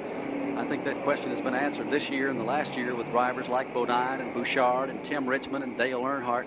There's plenty of driving talent. There's more good drivers right now and probably an equal number of race cars than we've seen since this sport began back in 1947. As far as the short track divisions of NASCAR are concerned, Jeff Bodine is this track's 3rd all-time leading winner. He's won 7 times in modified competition and twice in late model sportsman cars. Ron Bouchard's the owner of 1 modified victory here, one of them trying to get to victory lane. Bobby Allison's never won here in the Grand National races, and these 2 young upstarts are trying to keep that record intact. 43 laps to go at Martinsville Speedway. This is MRN, the Motor Racing Network.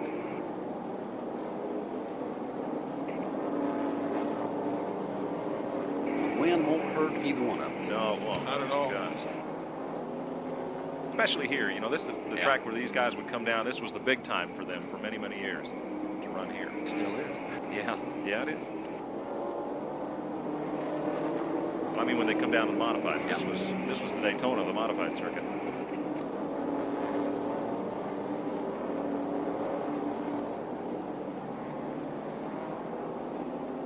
Yep, they're still doing that.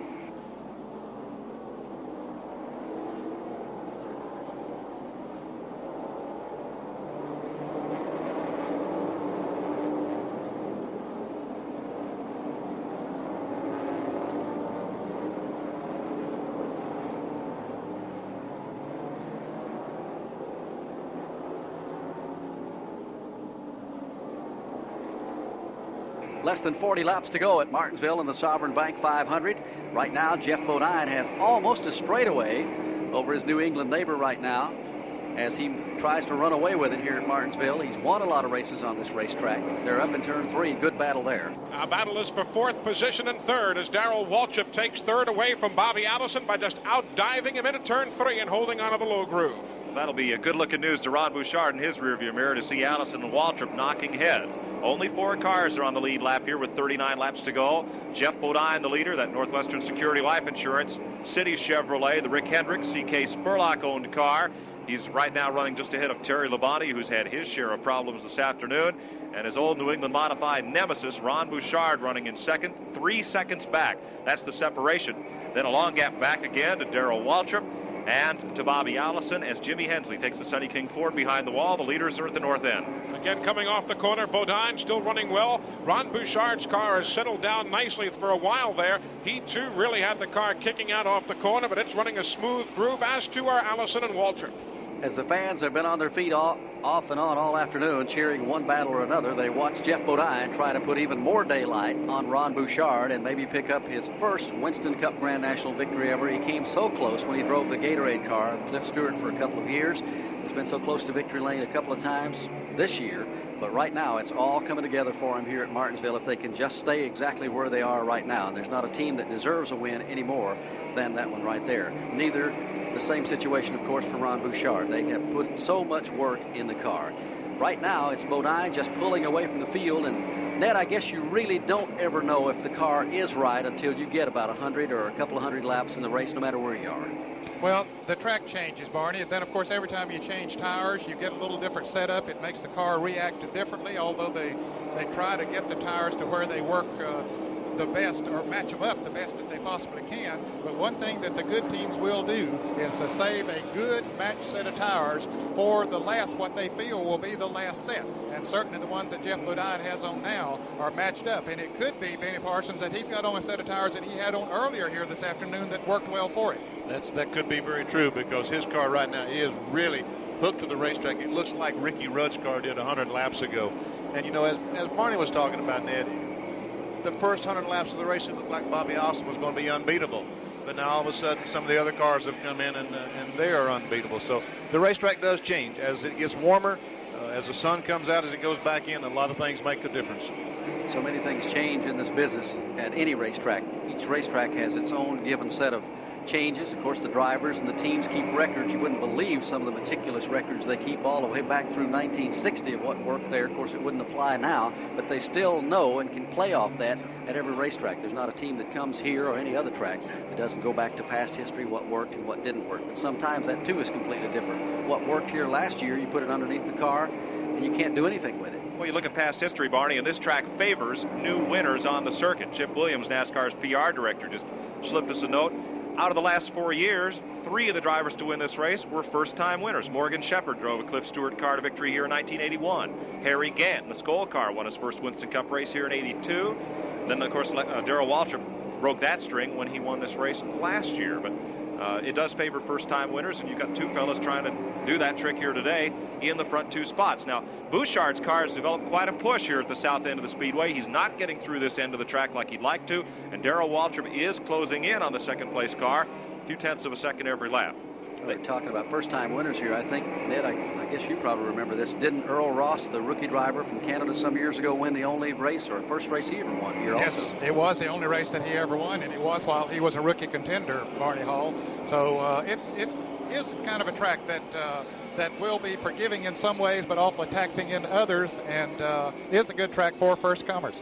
Going to be 28 laps to go next time around for the leader right now, which is Jeff Bodine. And I know Harry Hyde and that team are just standing down on pit road, kind of holding their breath lap after lap, watching him work around some of the lap traffic, hoping he can just stay out there. He's taken kind of a strange line for Martinsville here most of the day. We've been watching him in this end of the racetrack. He prefers not so much to run right down next to the curbing. He likes to run out in that second groove. We've even seen him, as you've heard us talk about all afternoon, trying to make some passes and has made some passes on the outside. So his car is hooked up a little bit different. Eli Goldie's been making the same moves up in your area. He He really has. He's been passing to the high side, although now, when he is running basically by his lonesome, he's still working just about as low down on the racetrack as anybody is going to. But aside from looking to be a first-time winner, you've just got to like the way that team was put together. Got to remember, it's a new team. They hand-picked the people they wanted, and obviously it's paying off for them.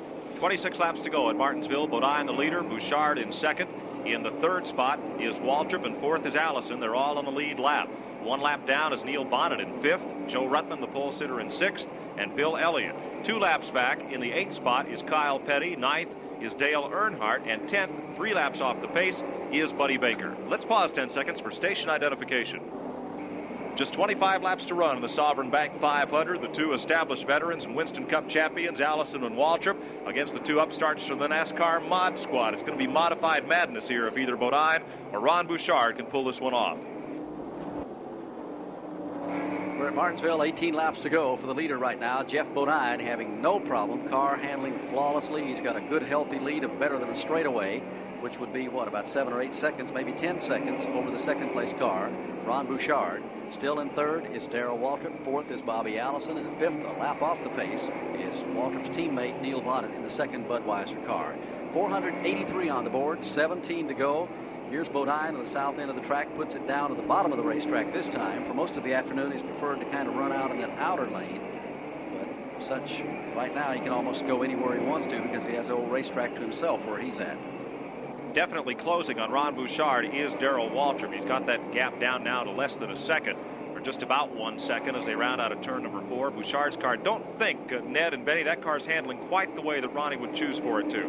No, it doesn't appear as if it's handling like it did in some of the earlier spurts before, Mike. As you mentioned, it looked like the car might be pushing a little bit. That means that the back end is holding a little bit tighter when he goes into the corners than he wants it, and that doesn't let it get turned in the center of the corner. Has to wait on it a little bit longer before he can accelerate off the turns. So with 15 laps to go, Jeff Bodine has a lead of 6.4 seconds. On second place, Ron Bouchard, the 2 drivers that cut their teeth on the New England NASCAR modified circuit and ran there for 10 or 12 years before coming to the Winston Cup ranks. Bouchard, Rookie of the Year in 1981. Bodine ended up Rookie of the Year a year later. Bouchard won a race in his rookie year. The thrilling, probably the most thrilling finish in NASCAR history, at least one of them, that Talladega 500, when he beat Darrell Waltrip and Terry Labonte by only 2 feet in a 3-wide finish at the world's fastest speedway. Well, they'll be going out there next week for the Winston 500. At the conclusion of today's Sovran Bank 500, we'll have a little time to chat with some of the drivers and how they preview what might be happening in Talladega next week. Projection is qualifying speed, should they get kind of a halfway cool day out there, would be somewhere between 203, 205 miles an hour. Bobby Allison this afternoon, as Benny Parsons said earlier, looked like he might just run away with this race. It would have been his first win ever here at Martinsville. Right now, he slid back to 4th position, still on the lead lap. Hasn't had all that bad a run here today, but things just have not fallen in his favor. It's been a frustrating track for him over the years, having never won. In fact, it's been a frustrating year for him, and I asked him yesterday, why do you think the year has gone so badly for your team? Well, I think that once we got the championship behind us, which was a goal for all of us for a long time, that we probably we might have been trying too hard to get the car faster. And racing is always a game of going to the edge, but we got a hold of a lot of parts that really were very inferior that we thought were better. And that's been our downfall for the most part. Allison's had a lot of stuff break on his race car. Dave Marcus slows a moment ago as he is coasting up the backstretch up toward Eli Gold. Dave Marcus's car has just been beaten and banged upside down on the next. He is slowed. He had a little fluid dripping from the car a short while ago, and that's why he's quickly gotten out of everybody's way and make sure he doesn't put any of the whatever little fluid he's dripping into the racing groove area. And right now he hugs the curbing, and he's on the starter, I believe, right now. You can see the car kind of jerking forward, stopping, jerking forward. It'll probably nurse it around towards pit road and be out of everybody's way. They're into the countdown now. It'll be 8 laps to go, and Jeff Bodine crosses the stripe as Dave Marcus gets safely out of harm's way. Scoreboard will show 8 laps to go for Bodine. Ron Bouchard continuing to hold the second spot. Waltrip continuing to close. A lap car separate them up the north end. Right now, Ron Bouchard with Greg Sachs behind him, and then the Waltrip car. It's just about a half second between those two, and that differential has not changed in the last lap or two. Bobby Allison still the last car on the tail end of that lead lap. Riding 5th is Neil Bonnet. He's a lap down. 6th, Joe Ruttman. 7th, still posting Bill Elliott. Boy, they've had a frustrating year. Folks really figured after that win at Riverside, California last year, at the final race of the season, they might just set the woods on fire. In 1984, they figured the same thing, but they just have not seemed to be able to hook it all up thus far. But still, he's going to come up with at least a 7th-place finish here this afternoon. In 8th, Kyle Petty, still getting a little bit better every week in that 7-11 car, and he thinks they'll win a race maybe by mid-season or somewhere by the time July rolls around. In 9th position, hard day here at Martinsville for the Wrangler second-team Wrangler driver, Dale Earnhardt. He'll have a top 10 finish if he can run out another 6 laps here at Martinsville. And in 10th is Buddy Baker. You know, Joe Ruttman's going to have a good finish today, Barney, a fellow who sat on the pole in Levi Garrett Chevrolet with all the changes that team has been through. They've been trying hard to post a couple of top 10 finishes this year. Looks like he'll wind up in the 6th position if he can stay in the slot that he's in for another 5 laps. Jeff Bodine takes the field out of the corner and down the straightaway once again, and it'll be 4 laps to go next time by.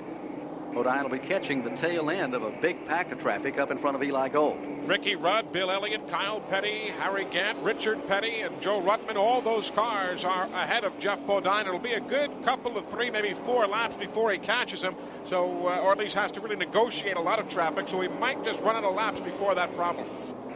Ned Jarrett will be going down to do victory lane in just a little bit, and if Bodine can hold it all together here this afternoon and win, I think Harry Hyde and that team will be the happiest one in a long time. Ned, you may be in danger down there the way they'll celebrate. Well, Barney, Ned has already went down to get ready for the victory lane ceremonies, but I'm sure that all those guys down in the Jeff Bodine crew all watched that car go down the front straightaway very intently, watch it go in turn 1 and saying, please, don't anything happen to it now. Benny, what kind of noises do you hear in that race car? You look at that board and see 3 laps to go. Well, Bodine right now, I think his biggest concern is just let's don't anybody spin out in front of me, and let's don't have any trouble in front of me, because he's not hearing any noises. It's been 500 laps, and he's just concerned about the people in front of him who are racing for position. You know, Joe Ruttman and Neil Bonnet are having an awfully good race for 5th spot, and there is some serious racing going on out there, and he just hopes he don't get involved in any of it.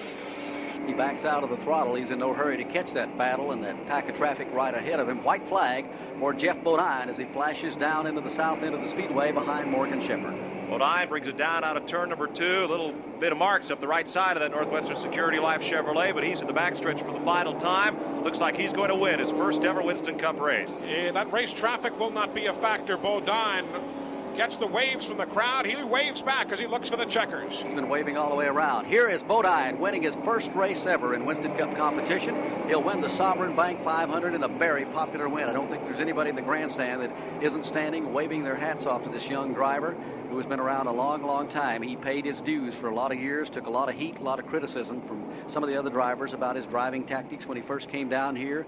Kind of got him upset a little bit, but he just let it all roll off, and he knew how long it would take. He'd have to pay his dues and swallow the criticism. It's paid off for him today. Well, it's modified madness here at Martinsville. Not only Bodine winning, but Ron Bouchard, the other New England driver. They've both been track champions at many of the speedways up in the Northeast, and they'll finish 1-2 ahead of Winston Cup veterans Darrell Waltrip, Bobby Allison, and Neil Bonnet. NASCAR Today continues on the Motor Racing Network.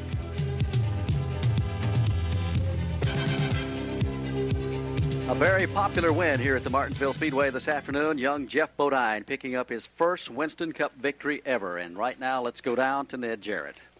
Well, Barney, they took his car to the scales to weigh it in before they bring him over to victory lane. We're waiting for them to come with the car, and both Jeff, part of his crew, beginning to come into the victory lane area here, and we see his wife Kathy with big tears in her eyes, and of course they're happy tears, witnessing his first ever NASCAR win. We'll be back with you in just a moment. While we're waiting on Jeff Bodine to get over, I'm with Bobby Allison, the 4th place finisher. Bobby, you looked like you had it going the first part of the race. What happened? Well, the car was super, and we ran out of brakes. Used up the brakes? Used them up. I tried my best to be easy on them, but I just didn't succeed. What can I say? Well, you know, we talked about that all during the broadcast and just how tough it is, Bobby. And I've been here before, and you know, in 50 laps, I've been out of brakes. And, you know, how do you really accomplish what you did today with bad brakes? Well, you know, it was a great disappointment because the car was so strong. And, you know, for the brakes to go away and put us in a tight like that with the car otherwise able to run so good, it just Broke my heart, but that's the way it goes. That's a whole lot better than a couple weeks ago at Darlington. Okay, Benny, we have Jeff Bodine here who has the roses and a big hug from his wife, Kathy. Jeff, you finally did it, buddy. I'm tired, I'll tell you, Ned. Couldn't happen at a better racetrack. This guy here's treated me like a son since I've come down here. Of course, he's pointing to Clay Earls when he says that. That's right. And I'm out of breath. And I'll tell you, that couldn't have been a better racetrack. It was a super race.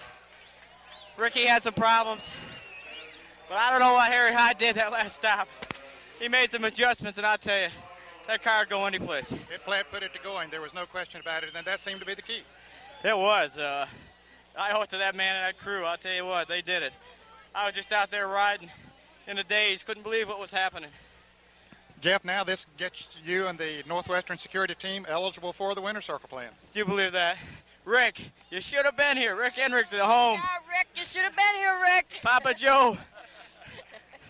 Ned, I got to thank Northwestern for sponsoring our car. You know, to sponsor a new team right out of the box takes a lot of nerve for a sponsor, and they didn't know how well we were going to do, but they put credit on Harry Hyde and my ability, and today it's paid off. I need to thank them. C.K. Spurlock and Rick Henrick are the team owners. Without them, we wouldn't be here, and I love it. Well, I tell you, to win in the 8th race out is quite an accomplishment from a brand-new Winston Cup team. Jeff, again, our congratulations. Thanks, Ned. Ned, has Jeff got a headset? No, he doesn't have, Mike. Go ahead. If you'd ask yesterday at that birthday party, we talked earlier in the broadcast, and Harry Hyde said they weren't quite ready to win a race, and Jeff was real quick to contradict him. Jeff, yesterday at the birthday party that the Jeff Bodine Fan Club had for you here, you and Harry Hyde made a talk to the group there, and he said you didn't have quite the horsepower that you might need, but it's coming, but you sort of contradicted that here today. Well, you know, that's where the handling came in. That last run, that last pit stop, we outhandled everybody by far, and Harry made the right adjustments, and, you know, up till then we were good. But it looked like Ricky had the best handling car, and then he had problems. And I think at the end we had a better car than anybody all day, and it's all up to Harry. And he wanted to kind of key down our fans. We had a lot of fans down here for that party and for the race, and he didn't want to get them all up and then get them disappointed if we couldn't go out and win. But I told him there we were going to win. You sure did. You contradicted what he thought, and here you are in Victory Circle. Mike and Barney, I'm down in the pits with a very courageous young man, Neil Bonnet, who has a couple of medics attending to his hand right now. Neil, tell us what happened to your hand. Benny, on about the 70th or 80th lap, I was going around the slow car, and the car hit the curb and went over the curb and hit my left front wheel, and I had my thumb up in the spoke of the wheel, and it turned at about 2 revolutions, and it dislocated. Turn your thumb a couple of revolutions. Yeah, it bent it backwards, and it dislocated my thumb, and I got it. I thought I was going to get out of the car, and I got it pulled back, and that bone's got a big knot sticking up, and I don't know if I'm going to get an X-ray. You mean you pulled your own thumb? It was dislocated. You pulled it back straight and kept on going. Well, I didn't have a whole lot of choice out there, but it didn't hurt. At that time, it was hurting so bad, it seemed like the thing to do. Neil, that hurts me. Back to you in the tower. What a hard day for Neil Bonnet, and a courageous man indeed to stay out there all day. Happy Jeff Bodine and Harry Hyde crew have won their first one here at Martinsville. Well, it is truly modified madness here at Martinsville for the New England modified race fans. They've ended up with first and second spot here. We've heard from the winner, Jeff Bodine. Now let's go to Benny Parsons with the runner-up. I am down in the pit area with Ron Bouchard, who is nursing a burned foot. What happened to your foot, Ronnie? Well, the floor got really hot, Benny, around 200 laps, and I just tried to keep the heel off, and you probably know better than anybody how it is. It kept getting hotter and hotter, and it just finally had burned it, so you can't even feel it. Do you think it had any effect on the outcome of the race? I don't think so. Jeff run real good all day long. He was one of the tough cars, and Ricky Rudd was another one. He runs super all day. And when we had that last pit stop, the last set of tires I had on weren't quite as good as the set before, and it put us back a little bit. Jeff was able to get away from us. But your car did perform pretty doggone good, and it has been performing good for the last 6 or 7 races. It really has, Benny. I think every race this year we've run, we've been really tough, and the cars work good, and we've got a good bunch of guys working for us. You know, the pit stops are 100% better than they ever been, and that's all part of winning a race. Well, I won't let Paula get back to attending your foot. Thank you, Ronnie. And I'm standing by with Harry Hyde, the crew chief on this thing. Harry has been not away from racing, but out of direct competition, Harry. This has to be a good feeling for you. Oh, it's wonderful, Ned. It really is. I feel wonderful for the boys, the crew, Jeff. I'm real proud that we could give Jeff, or I could have a part of giving him his first win in the Grand National, and for Rick Hendricks and all the fellows. Rick, you know, is my engine man. He buys the parts, you know, and all the boys back at the shop that builds the engines, and we're thrilled to death for him because. It looks like that he had this coming, and we were able to give it to him today. The track conditions and the engine and Jeff and the chassis and everything fell right into place, and it made us look awful good, and we're real proud. You recognize the talent in this fellow.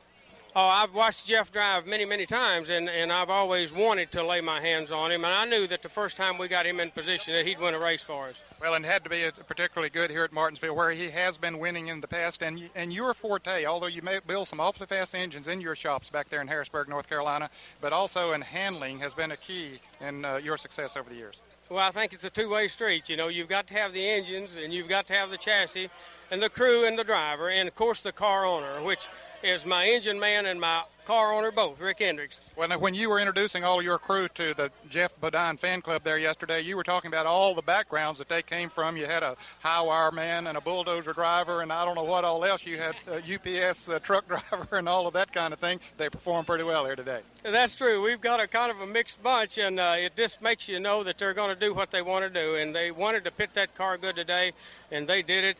And did a fine job, and we just didn't hardly make any mistakes at all today, and everything worked in our favor. And you have to have that, Ned, and I guess we needed it to push us on real hard this season, and I feel like that this will give Rick Hendricks the push that he needs to go the whole season. Well, it certainly looks that way. You're on the winner's circle plan now. If you choose to do that, I'm sure you will. Our congratulations again. Thank you, Ned. We'll be right back to Martinsville Speedway. This is MRN, the Motor Racing Network. Back at the Martinsville Speedway, and a happy Jeff Bodine and his crew, as you've heard from his crew chief a moment ago, Harry Hyde, down there, talking about the effort that they had put into it, and they were totally surprised to win this early in the season, although, Mike, you said Jeff told him yesterday he didn't think that there would be any problem winning, and he felt like they were ready to win right out of the box, and the team has come together. They deserve to win here today. He's matured as a driver. I think he's going to be a force to be reckoned with down the road. And at Talladega next week, he doesn't run all that bad out there. Neither does his, as you said a moment ago, his New England neighbor, Ron Bouchard. Remember, he won his first race at Talladega. So maybe it'll be Bouchard's turn next weekend when we go out there. That's true, Barney. And a year ago, Bodine, when he was driving for the Cliff Stewart team, sat on the pole for both the July race at Daytona and the August race at Talladega. So he's no slouch when it comes to the super speedways either. Well, Barney, I'm down in the garage area with Darrell Waltrip, the driver of the Budweiser Chevrolet. Darrell, bad long day? Well, it's been a long 48 hours. I did another one of those deals going back to Nashville and trying to race last night, and then over here racing today. And, you know, our car did fairly well. It wasn't exactly like I'd like it. It didn't handle like I wanted to. We had a little bit of a brake problem, but I guess when you look at the way everybody was running, to come in third ain't too awful bad. I'd like to say hello to everybody back in Franklin and Owensboro, and thank God for a safe race, and look forward to next Sunday in Talladega. There was a bunch of, as we called it during the broadcast, framming and bamming going on, but your car doesn't seem to be torn up too bad. Well, Benny, you know, those kind of things are more fun to watch than they are to participate in, and so I try to find me a place where I can watch some of them. The heck with getting involved in them. My car came through pretty clean. It was 2 weeks in a row that a lot of cars had served some damage, but Darrell's came through it again. Darrell, good race. Thank you, Benny. We'll be right back to Martinsville Speedway with the order of finish of today's Sovran Bank 500. Well, there were probably 50 very timely moves made today here at Martinsville that helped a lot of drivers come home with a good finish in the Sovran Bank 500. Let's poll our MRN broadcasters to see who ends up with the timeliest move of the race award this afternoon. Let's go up to Eli Gold first. Barney, I think I'm going to continue the modified madness theme. You know, Bobby Allison, a great piece of driving to get by Dean Combs. Ricky Rudd had some fine moves to get by Tim Richmond earlier. But back on lap 154, Greg Sachs did a great piece of driving to avoid Ricky Rudd after Rudd and Marcus had come together, and Ricky went across the grassy apron of turns 3 and 4. Sachs made sure there was no contact. You might expect a veteran, like we said, of Allison, somebody to do that. Ricky Rudd, he was in Sachs's way there, and Sachs got the job done by not taking him out and everybody else. So I'll give my vote to Greg Sachs. Ned Jarrett? I'm going to have to vote for the Harry Hyde crew for the moves that they've made here all day long in the pits. They were very timely, and, of course, whatever they did on that last pit stop, it certainly put them out there to running and put them in a position to win this race. So my vote goes to Jeff Bodine's pit crew. See if Benny Parsons is still with us. Barney, I have to vote for the Budmore pit crew. Ned and I are voting for the pit crews today, but I really got to, because they made about 10 pit stops, kept adjusting the toe in, and kept Ricky Rudd in the same lap with an opportunity to win the race. The car failed later on, but my vote's got to go for the Bud Moore crew. Barney, I think the single timeliest move was the one Bobby Allison pulled coming down the front straightaway on the 223rd lap. Dean Combs' car had come almost to a virtual stop. Allison was leading the race, and he made a hard right turn in what might not have been any hole at all, got around Combs, and was able to continue without incident. Otherwise, he would have lost the whole front end of his race car. I'd have to nominate Bobby. Well, there were so many timely moves made, as we said, but I think I'm going to go along with the Bud Moore crew also, because when you stop and think about it, the moves they made all day long. Ricky was involved in one of the cautions over there in the back straightaway. They got in and out, made up a lap, made at least 4 pit stops right along in there in about a 5-car deal, and ended up keeping him in contention. He had a strong shot to win here this afternoon. Not only did they make one timely move, they made a half a dozen timely moves here today. I think I'll cast my vote for the Bud Moore team. Well, so that money from Timex watches, the official timepiece of NASCAR, will go to the Ricky Rudd Bud Moore crew, and they'll pick up that award for the Timex Timeliest Move of the Race Award, $500. That'll go along with the $500 they'll get from goodies. The press assembled in the press box next door to us voted Ricky for having the biggest headache of the running of this race, and I think the biggest headache, Barney, is going to be the body men that work on these cars tomorrow morning. A bunch of headaches going to be there and a bunch of Bondo dust flying around these Grand National shops, but Ricky will get the Goodies Headache Award as well. Okay, we'll be right back. We'll take a look at the finish of today's Sovran Bank 500 and a look ahead to Talladega after we take this 60-second pause from the Martinsville Speedway. This is MRN, the Motor Racing Network. Back at the Martinsville Speedway, it's all over in the Sovran Bank 500. Let's give you the rundown on how they finished unofficially. Of course, Jeff Bodine picking up his first Winston Cup win ever, coming home victorious here this afternoon. Finishing second, Ron Bouchard. Third spot goes to Darrell Waltrip. Fourth to Bobby Allison. Fifth to Neil Bonnet. Sixth to Joe Ruttman. Seventh to Bill Elliott. Eighth to Kyle Petty. Finishing ninth is Dale Earnhardt. 10th is Buddy Baker. 11th is Dick Brooks. Finishing 12th will be Richard Petty. 13th spot going to Harry Gant. 14th, Dale Jarrett. Outstanding run for this young driver here today in his first outing in Winston Cup competition. Finishing 15th will be Rusty Wallace. 16th spot goes to Phil Parsons. 17th to Greg Sachs. 18th to driver Ricky Rudd. 19th position will go to Dave Marcus. Finishing 20th is Jimmy Hensley. 21st spot to Clark Dwyer. 22nd to Trevor Boyes. 23rd to Tim Richmond. 24th spot will go to Terry Labonte. Finishing 25th, Buddy Arrington. 26th is Morgan Shepard. 27th, Dean Combs. 28th, Doug Heverin. Finishing 29th, Tommy Ellis. Finishing 30th is Ronnie Thomas. And 31st position will go to Mike Alexander. And that's the way they'll finish unofficially here at Martinsville. Well, it'll be a busy weekend at Talladega, Alabama, the fastest speedway on earth. Next Thursday, Bush Pole qualifying for the Winston 500. The Permatex 500 there on Saturday. And, of course, the Winston 500 on Sunday. Motor Racing Network will be there to bring you all the action. And many of these stations will be carrying Pit Road Preview as well from Talladega Saturday afternoon from 3 to 4 p.m. That's Central Daylight Time, 4 to 5 Eastern Daylight Time on most of these MRN stations. As much fun, Barney, as it is to come here to this really beautiful short track and watch keep coming back to that phrase, framming and bamming, that goes on here. It's really going to be a thrill to go to Talladega and see those 200-mile-an-hour plus speeds. Well, Neil Bonnet had some thoughts about a race fan who he says goes to anywhere, to Michigan, to Daytona, to Atlanta, to Rockingham, wherever, and he says you have never seen the kind of racing they do at Talladega. He says all the race fans, no matter what they've seen, and unless they've been to Talladega, they just can't believe it. Like I was saying before, there's some of the tracks that were exceeding the speed there. That place there, we can come off those corners 2 and 3 abreast and jumping around all over the racetrack, running in excess of 200 miles an hour because it was built with that layout in mind. And I've had people live in that local area go up there and watch a race, and they say, man, I couldn't believe the start of that thing. Here comes all these cars off there at 200 miles an hour in a big pack.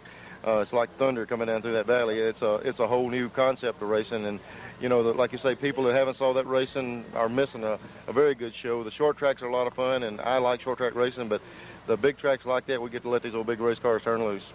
He also made the observation that this might possibly be the last time at Talladega that the fans will have a chance to see the 200-mile-an-hour speeds. There is a possibility, he thinks, that maybe NASCAR will cut those speeds somewhere down the road. And he says, I don't want them to do that. He says, I want to go out there. That's his cup of tea. He likes the high speed, and if ever a racetrack was built for 200 mile an hour, Talladega certainly is. Certainly is, and we'll look forward to going there next Sunday to bring you all the action of the Winston 500. Our thanks to Martha Mew, who handled the scoring loop for us today. Special thanks to our Winston Cup Championship pit team, Ned Jarrett and Benny Parsons. Eli Gold to cover the action at the north end of the speedway. We'll speak to you next weekend from Talladega. For Barney Hall, this is Mike Joy congratulating Harry Hyde, Jeff Bodine, and the All-Star Racing Team on their first Winston Cup Grand National victory here in the Sovran Bank 500.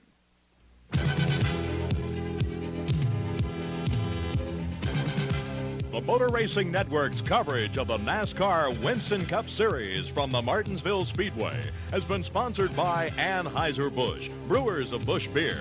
Head for the mountains of Busch. By STP Corporation. Depend on proven performance. STP, your car care company.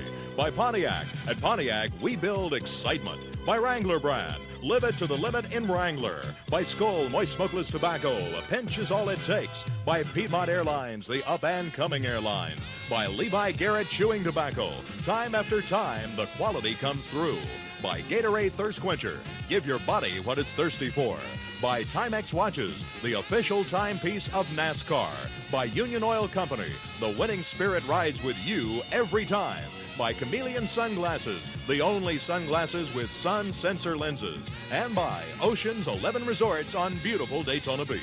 The general manager of the Motor Racing Network is John McMullen. Chief engineer Brian Cooper. Director of affiliates Mark Garrow. Assistants Bobby Cantor and Pat Hensley.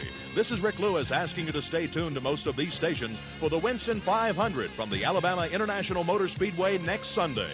This broadcast was a presentation of MRN, the Motor Racing Network, a division of International Speedway Corporation.